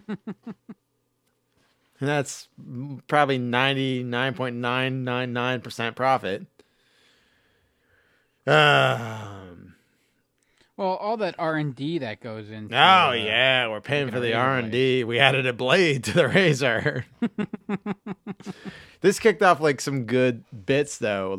For everyone copied it, and of course, but everyone, Saturday Night Live and other people did bits with adding how many blades to get it up, and now we have I think the 4-blade razors. I don't even know. Schick Quattro. Schick Quattro, yeah. So yeah, all these years, 23 years later, we've only added one blade to the razor. But they claimed it cost $750 million in R&D, Squeezer. I was joking. No. Are you serious? Yeah, $750 million to add one blade to the razor. Then they spent $300 million. That was a lot of lunch meetings talking about, hey, should we add a 3rd blade? Right. Yeah. What should we do? Why not add a blade? Really? Yeah. Who's on board with the blade? I think we're good with 2 blades. All right. So let's split up into the 3-blade camp and the 2-blade camp. What about 4? Get out. Get the fuck out. Get the hell out of here, Barry Schick. So they spent $300 million for a 2-year advertising campaign for the Mach 3 razor, and it worked because this is the razor I use. I still use the Quattro, whatever the fuck it is. But Gillette marketed the 3-blade design, allowing for a shave with less pressure on skin, fewer strokes, thereby reducing skin irritation. The Mach 3 razor was released in June of 1998. You can still buy it. They still sell it. They still sell the single blade, motherfuckers. Psychopaths use that shit. Hipsters make the foam with the little brush. I don't know. I feel like I like a safety razor. No, you don't. Yeah. What do you use? Use a safety razor. Yeah. Like one blade safety razor. Yeah, you unscrew it, you put the blade in, tighten it back down. And that's what you use to shave. Yeah. Oh, it's fucking great. Smoothest shave ever. It's amazing. I have 4 blades at once shaving my face. Oh, I just need one. Anyway, one day after COVID, And I can buy 1,000 blades for $4. it's true. I went on. I spent $5, and I did the math. If I shave, for $4, I bought 3 years worth of razor blades. I honestly haven't bought razor blades because like I had a Amazon subscription and I kept getting them and stopped giving a fuck about shave. I used to shave every day, but now I shave like once a week. So I haven't bought razor blades in like 6 years. I just have the stockpile of what I bought because they don't go bad. Mm-hmm. But anyway, my point is, once COVID's gone and things start opening up again, there was a lot of like barbershops with hot shaves like opening up in our area, and I always wanted to go and get one of those, like a straight razor, hot shave. Oh, it's great. Just like have like a cognac, like old school. I've never gone that far, but I just had some crazy guy that used to work at Mack Trucks hit the strap and old school 80s porno mags and leather everything. It's like people smoking, like ashtrays in there. That's what I want. Yeah, well, I'm gonna do that once the world opens up. That's one of my bucket lists now. All right, we got to move on because we're only on your third pick. We're rambling. We are rambling. Here's your next pick, Squeezy. Rock and roll. Go, go, go. Howdy, boys. I'm Jim Raynor, Marshal of these parts. Receiving incoming transmission. Comlink established.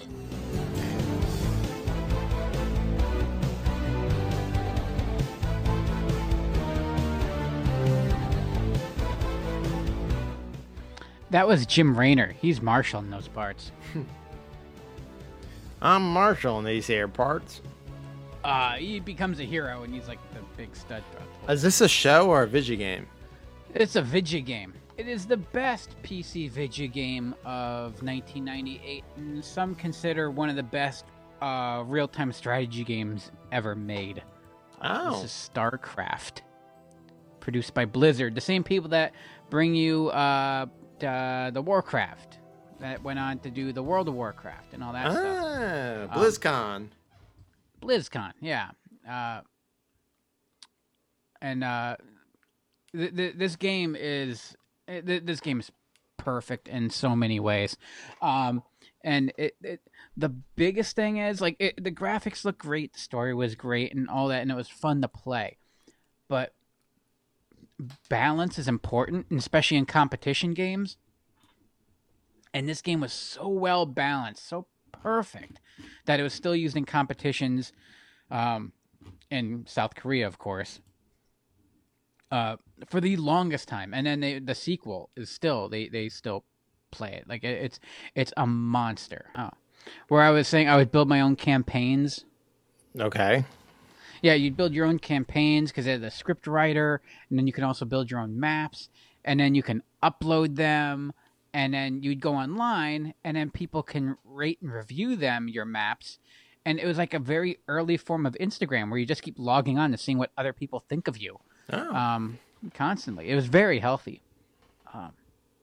But yeah, this game was huge. It was a monster. It was so much fun, and the coolest thing about it was like the variability. Is that a word? Sure. Yeah. Between all the races. So you had 3 races. You had your Terrans, which, like humans. The Zerg, which Terrans. That's what kind of ripped off the whole alien kind of xenomorph kind of look. And then you have your Protoss, which are like your high and mighty crystal aliens kind of shit. Your grays with swords. Ow. But every single one of them had a very different style of play.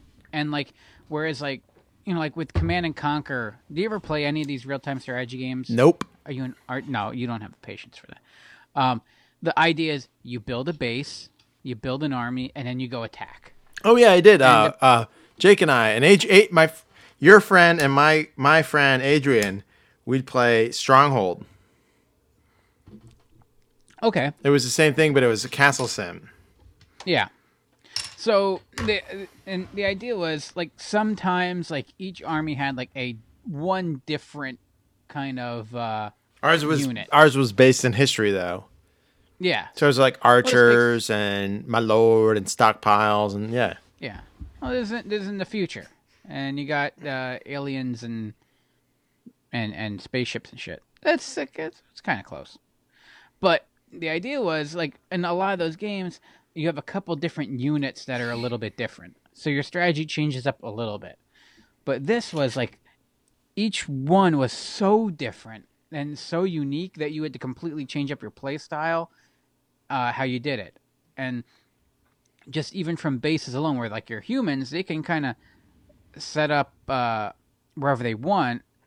Whereas like the Zerg, the alien looking ones, like when I say aliens, like the xenomorph looking ones, like you have to like be in like this like web of mesh kind of like this creep of like this goo that you have to build in, and you're limited. But you also have like little like in aliens, you make like they're basically like drones, and your whole strategy is like overwhelming, just build and build and build. And then the other one, you have to be like linked with towers. So everyone played completely different. But the balance between them, every different enemy was better against a different one, but weak against another. So you had to use real strategy. And it was a lot of fun to play. And it really made you think to the point where the Air Force actually used it for training exercises at the Air Force Academy for certain courses, just to teach you crisis situations, and like when shit goes wrong. You're forgetting the fourth rule of the crisis situation. Duck. It's got a lot of inspiration from all your from everything, Aliens and the Starship Troopers, the book, not the movie. And then a ton of it, and some say it ripped off entirely from Warhammer 40,000 because there was an initial deal. But then Warhammer came out with their own games too, which were a lot of fun to play as well. And it got dark too. It had a great storyline. It these cool little, whereas a lot of your story came from, you would have like the little bar at the bottom, like with all your little controls and the little mini map and stuff that you would have in those games. And you had a little window, and like the people's faces would just pop up. And what was cool about that was it was early on, so your resolution wasn't that great. But if you make someone's face real small, they look more detailed. You know what I mean? Like they're not all blown up, so they don't look all choppy and blocky. So it looks better having them in those little boxes, and it tells a story better. And they did the same thing even in between. I mean, these cutscenes with like these trees and stuff, and like with little people popping up here and there, and it was just a lot of fun. And when I saw that this was out in '98, I'm like, oh, that's awesome! I'm so excited to ramble on about how much I love StarCraft. And if you have a PC and you want to play, this isn't even an ad because it's free. Go to BlizzardEntertainment.com or Blizzard or whatever the hell it is, and you can download it for free. Like it's there because it's 22 years old. They don't care. They're making all their money off of Warcraft. So yeah, you can go and just download it for free if you got a PC and play it there. Yeah, I'll be damned. All right. Shall we move? We'll keep this train going to my fourth pick. Yeah, I'm gonna. Ferris is giving me podcast ideas to download. Dust. Seinfeld Celebration begins at 8, 7 Central. So if you get there at 9, you're gonna miss it. NBC Thursday. NBC Thursday, the night of TV history you've been waiting for. The greatest Seinfeld ever, the final Seinfeld. How will it all end? Even we don't know, and we work here. Then, it's the heart-stopping season finale of ER. And stick around for one last goodbye from Jerry on The Tonight Show. It all starts 8, 7 Central, NBC Final Seinfeld Thursday. Don't be the only one to miss it. You've seen the movie. Now comes a news radio An iceberg! of titanic proportions. Whoa, that's a big old iceberg. The ship's going down, but where's Lisa? If you don't like it, just get... I just wanted to also run a promo for News Radio. I was going to say, I'm like, I'm not complaining. On Tuesday, before the final Seinfeld, an exclusive conversation with Jerry, plus interviews with Elaine, Kramer, and George. Their only primetime interview, Dateline tonight. Remember how big it was, the finale? I watched the whole Oh, thing. yeah. Like, I was the biggest Seinfeld fan for years. I watched it every Thursday. I would cackle in my room with my little 13-inch TV. Now my dad watches it. You should watch this show called Seinfeld. It's really funny. I go, Dad, don't you remember coming in and thinking, what the hell are you laughing at when I was a kid and watching it? And, you know, he caught an syndication. Oh, and this is funny. Kramer's a character. A lot like you. Shut up, Dad. But the Seinfeld finale, Seinfeld came to an end. And a lot of people had their misgivings about it, but I felt like it was the perfect way to end the show. I mean, what's your thoughts on the finale? Yeah, at the time, I get how else were you going to end that show? Right. They're four self-centered, egotistical assholes. And we would have done the same. I hate to admit it, but we would have done the same fucking thing. So Yeah. Yep. Yeah. Or just pull the plug. even if it was Jake. I'm saying like getting mugged, the fat guy getting mugged, and we just mock him and record it. Like if it was Jake, our good friend, we would have laughed and recorded on our iPhone. Face. Right. Absolutely. No, I think not that it has time on its side, but it has other shows on its side now. When you realize what could, like, everyone's like, oh yeah, the Seinfeld finale. I'm like, yeah, but compared to Lost or Game of Thrones, Seinfeld really had something going for it. They brought everybody back on the court case. Yeah, it was perfect. It was perfect in that way. And then like they're just the three of them, and they're bitching. They're talking about nothing in the jail. Yeah. Like it's hysterical. It's really it's no Seinfeld. different. If that was, honestly, I think it's just, I think maybe people wanted even bigger, even though they had all the. No, they wanted it to be something. No, what they wanted it to be was something that Seinfeld wasn't. Some sappy bullshit. Like they wind up successful. Good things happen for them. Jerry and Elaine get married. I don't know what they wanted, but that's not Seinfeld. And I think at the time that's what people wanted. I think if the show was still running and that finale aired now like that, people would get it. They would get the humor behind. No, I don't think they would. You don't think so? Maybe if they could. Maybe in the binging world. Yes, I don't know. Look at Office. The Office. I watched I picked. You know what got me to start watching The Office? So I watched the British one, Squeezer. I was like a snob, and then I torrented the pilot that even got changed. It wasn't even the final pilot. It was the test pilot of the American one with Steve Carell and everyone. And I'm like, this is a shot-for-shot remake of the British one. It's gonna be fucking garbage. Fuck this show. So I never watched it. I never watched the American one. And then when they introduced the video iPod and iTunes that they were selling shows, Steve Jobs picked a clip from The Office to promote it. And it was from the beginning of season 3 where Jim Faxit stole a ream of Dwight's letterhead, and he's up in Connecticut and he's faxing Dwight messages from future Dwight. Dwight, at 8 p.m., someone will poison the coffee. And he runs in and smacks the coffee out of Stanley's hand. And he's like, you'll thank me later. And I'm like, oh my God, that's hysterical. I got to watch. And that was just one clip, and it sold me on the show. So I immediately that night, I was living at Tommy's on Birch Avenue. And that night I started watching, and I think I picked up right around like the Benihana Christmas. And then I started working backwards in season 3. And I kept with it the entire time. And it's genius. And then it came on Netflix, and people just started watching it. And everybody from our generation to younger to older, it became obsessed with how good the American Office was and how nuanced and brilliant it was. And their ending kind of was pretty good too. But I think the Seinfeld's like, we're not doing you sappy. We're not gonna, there's not going to be any tear jerking.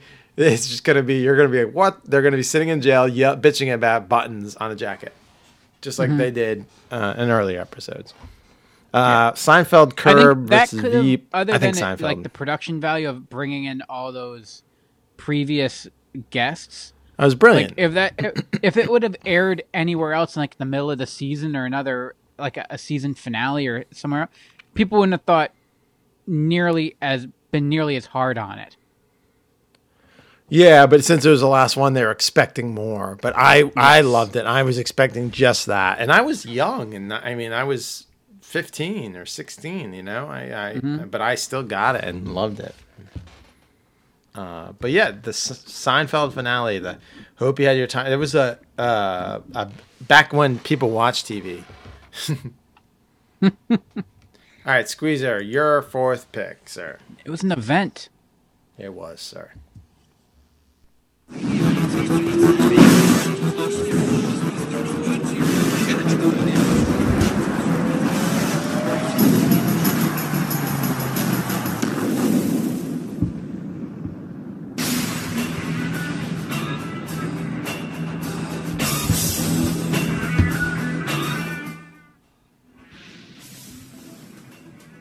Yeah, I love Curb too, Ferris. Mm-hmm. All right, go. I gotta watch more Veep. Oh, anyway, that low quality audio that you hear there. I think this is the same quality that they ran in broadcast, to be fair. It's USA. Bro, I get it. We'll run really compressed music to start the show, bro. It'll be awesome. On August 2nd, 1998, we got more wrestling on TV with Sunday Night Heat. Sunday Night Heat was, for a time, my favorite wrestling program. Right, it was the lead-in to all the pay-per-views every month. It was the lead-in for the paper, which was brilliant. It was brilliant because you had a preview show and you got to spend an hour telling, like normally, like a lot of pay-per-views, like you would turn to the pay-per-view channel, and they're like, "Hey, it was Mean Gene here's some Okerlund previews." It was Mean Gene, and then like, "Hey, at fucking 8 o'clock, you gotta pay for this shit now." But they put all their dark matches, instead of having dark matches, they put them on Heat. Yeah. So it's like it was a little taste. It wasn't just a preview. It was almost felt like it was part of the pay-per-view, and like you wanted to keep watching. Here's the thing: we had pay-per-view for free because of my dad, so everyone came to my house to watch the pay-per-views. Like we had like 15, 20 people in my downstairs to watch the pay-per-view. Heat was the thing that was on as they came over. And then as soon as Heat was over, we switched right to the pay-per-view. We did not miss Heat, though. You're right. It was huge. Yeah.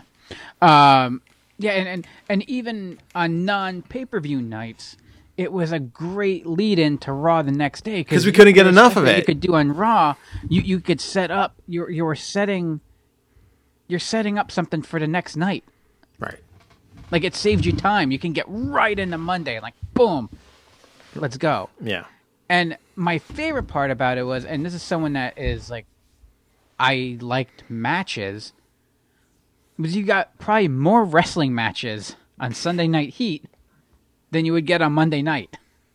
Right. Well, I am opposite of you. I want the promos, but and it's also the lower card guys. You'd see it was all the light heavyweight guys. Well, that's one thing on there. Vince Russo was good at. He would write stuff for everybody. So like X-Pac would always be on Sunday Night Heat, and I love that. Mm-hmm. By the way, did you watch that video I sent you of the AJ Styles figures? Yes, that was almost disturbing. Like it was staged that way. No, it was not. There's like 4 or 5 different versions of AJ Styles on every 4 or peg. 5 deep on every peg. Yeah. And that's all that's there. That's like a thing. Go on YouTube and search it. It's everywhere. Every Target is full of just AJ Styles. How many did they make? I don't know, but no one wants this goddamn figure. And he looks like he has a weird woman's 1950s bob haircut. And I do not like him at all. I don't know anything about him. Just because of his figure, I do not like AJ Styles. Yeah, it was fun because you could actually have like matches that, and you were gonna see a match, and there was gonna be a finish. It was most likely gonna be a clean finish because they weren't going to invest that much in a storyline. There weren't gonna be run-ins. There wasn't gonna be a whole schmaz. It was just someone was gonna get pinned at the end, most likely. I love a schmaz. I know you love a schmaz. I'm such a mark. But it was a gimmick mark. Yeah. Your hardcore matches were on there. Your European title matches were on there. Your light heavyweight. So you got to see guys wrestle that would normally be on the undercard, on the dark matches. But I like Heat because it was great. One, it gave you more wrestling, and this was before SmackDown. And two, I got to see the guys that I liked because you like those undercard guys. You don't get to see as much. All right. Speaking of wrestling, here's my last pick. It's WCW Bash and Brawlers with Diamond Dallas Page and Sting, Kevin Nash and Goldberg. Bash and Brawlers. Are you ready to bash and brawl? When you wrestle with Bash and Brawlers, they tell you what you're bashing. He smashed my head. Listen. Oh, my God. He knows you're grabbing his nose. Get off my nose. Twist his arm. Oh, my aching arm. Hear him beg when you bend his leg. You're breaking my leg. Bash and Brawlers tell you when you win. 1, 2, 3. Who's next? It's like they're alive.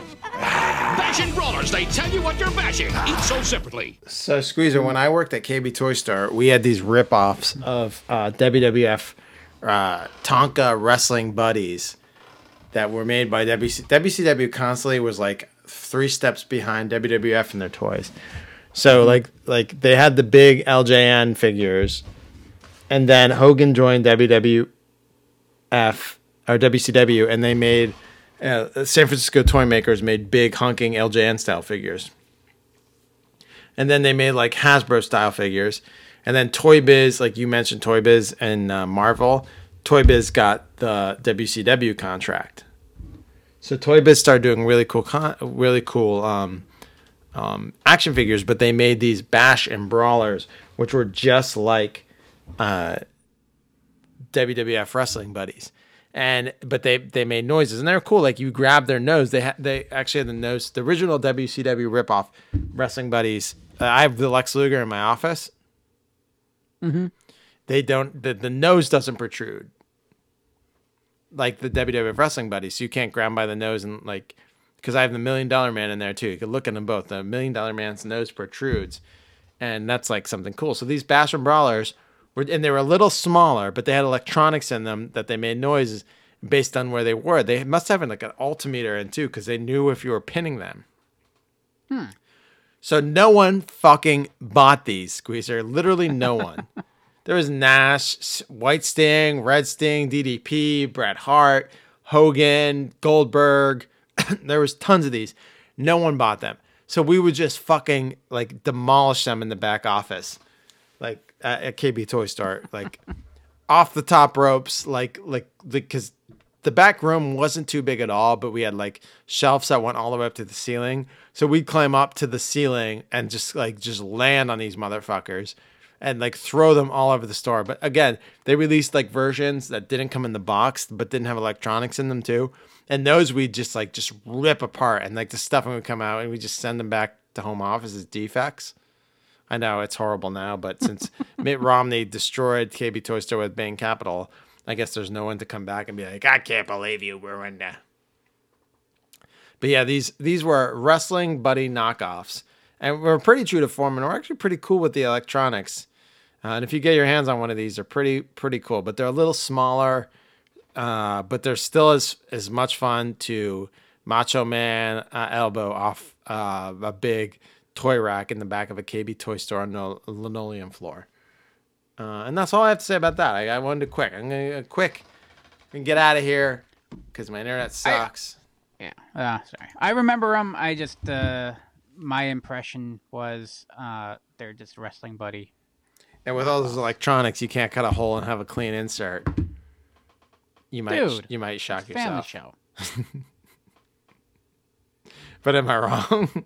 Plus, even a stuffed little Hogan, he would. I admitted on this show I pretended my Hulk Hogan wrestling buddy was Tanya Harding, and I was married to her. So, Well, that's more on an emotional level. yeah. Okay. All right. Speaking of being connected to something on an emotional level, here is Squeezer's last pick. Major Hazard, you left the base without authorization. Proceeded to Burger King and ordered a rodeo burger? I've served this command for over... Answer the question! Did you order the rodeo burger? You're darn right I did. It was flame broiled and delicious. Burger King salutes small soldiers with a tasty new rodeo burger. Cheese, onion rings, bullseye barbecue sauce. Right now, part of the 99-cent Great Taste menu. That rodeo burger, it was pretty tasty, huh? You can't handle the rodeo burger. If you ask us, it just tastes better. This is like the 12th to 30th time you brought it up on the show. Did I really? Oh, yeah. You love talking rodeo burger. I love the goddamn rodeo burger. It's so good. I never had it. This was... I was anti-onion until like 5 years ago. Come join me. It's still. No, now I'm like full on onion. I would love this right now, but like, let's go get one. They still sell them? Now. Yep, it's on the value menu now. It came back a couple of years ago, so it came out for small soldiers back in '98. It was the promotional sandwich for it, and it was kind of like they're cheap at. It's like, all right, we got a burger. What do we do? It's like, let's slap some barbecue sauce on it that we already have. And we already make onion rings, so just slap one or two of those on it, and you're good. Like I remember when it first came out, it was a little more loaded, like more onion rings. Now if you get like 2 onion rings on it, you're like good. But it's also like $1, so I'm not going to complain that much. It's like it's a nice side to go with your Whopper or two. You just it's a great pocket burger. Just be careful not to do too much because the barbecue sauce will leak out. Tips from the pro. These are pro tips for you kids.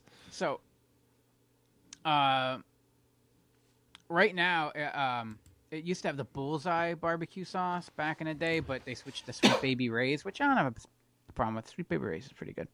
And it's just so yummy, and it's just it's where when you find an onion ring in your fries at Burger King, it's like a special treat.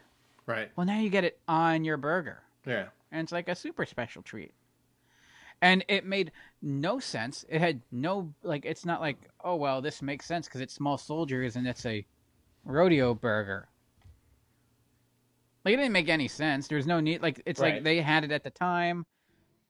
It's like, is anyone going to make a cowboy movie? Like, no. And then, yeah. It was probably meant for, like, Toy Story 3. Yeah. And then they're like, "Oh, we're not doing that. We're doing small soldiers." Disney. It's like we are Disney. We don't need your Burger King, sir. It had nothing to do with it, but I didn't care. I love small soldiers, and I love the rodeo burger. And when it came back, I was such a happy boy, and I am still a happy boy. And if I'm at Burger King, I gotta get myself a rodeo burger because it is just damn yummy. And if it weren't for the fact I'm trying to be fucking healthy right now and not eat hot garbage. Yeah. I ate a salad today. I've eaten salads like every day for like the last 3 weeks, Squeezer. I don't want to hear it. I'm using my Foreman every day. Foreman's are perfect for grilling chicken, Squeezer. You get if you put it under plastic and pound it out, like flatten it out and make it even size, the George Foreman grill makes the perfect grilled chicken breast. Delicious. All right, that was a good deep dive, Squeezer. 2+ hours into 1998. What a year. What a year. And we're going to make 2021 a good year. We'll be back every week. I'm going to fix my internet connection so we don't get booted off YouTube. And I don't have to have a nightmare freaking editing this show. But I'll do it if you want. I have to do it tonight. Oh, good. Yeah. I knew that. That's why I offered. Yeah, well, you're a sweet boy and very handsome. We'll be back next week. Same rad time, same rad channel, roughly, with another Rad Years podcast. I'm RK. Don't forget to like and review us and let me know, let me know you're a sweet boy. And I'm RK. I'm sorry. You are? Squeezer. And we'll see you next week on the Rad Years podcast. Bye, everybody. See ya, guys. Bye.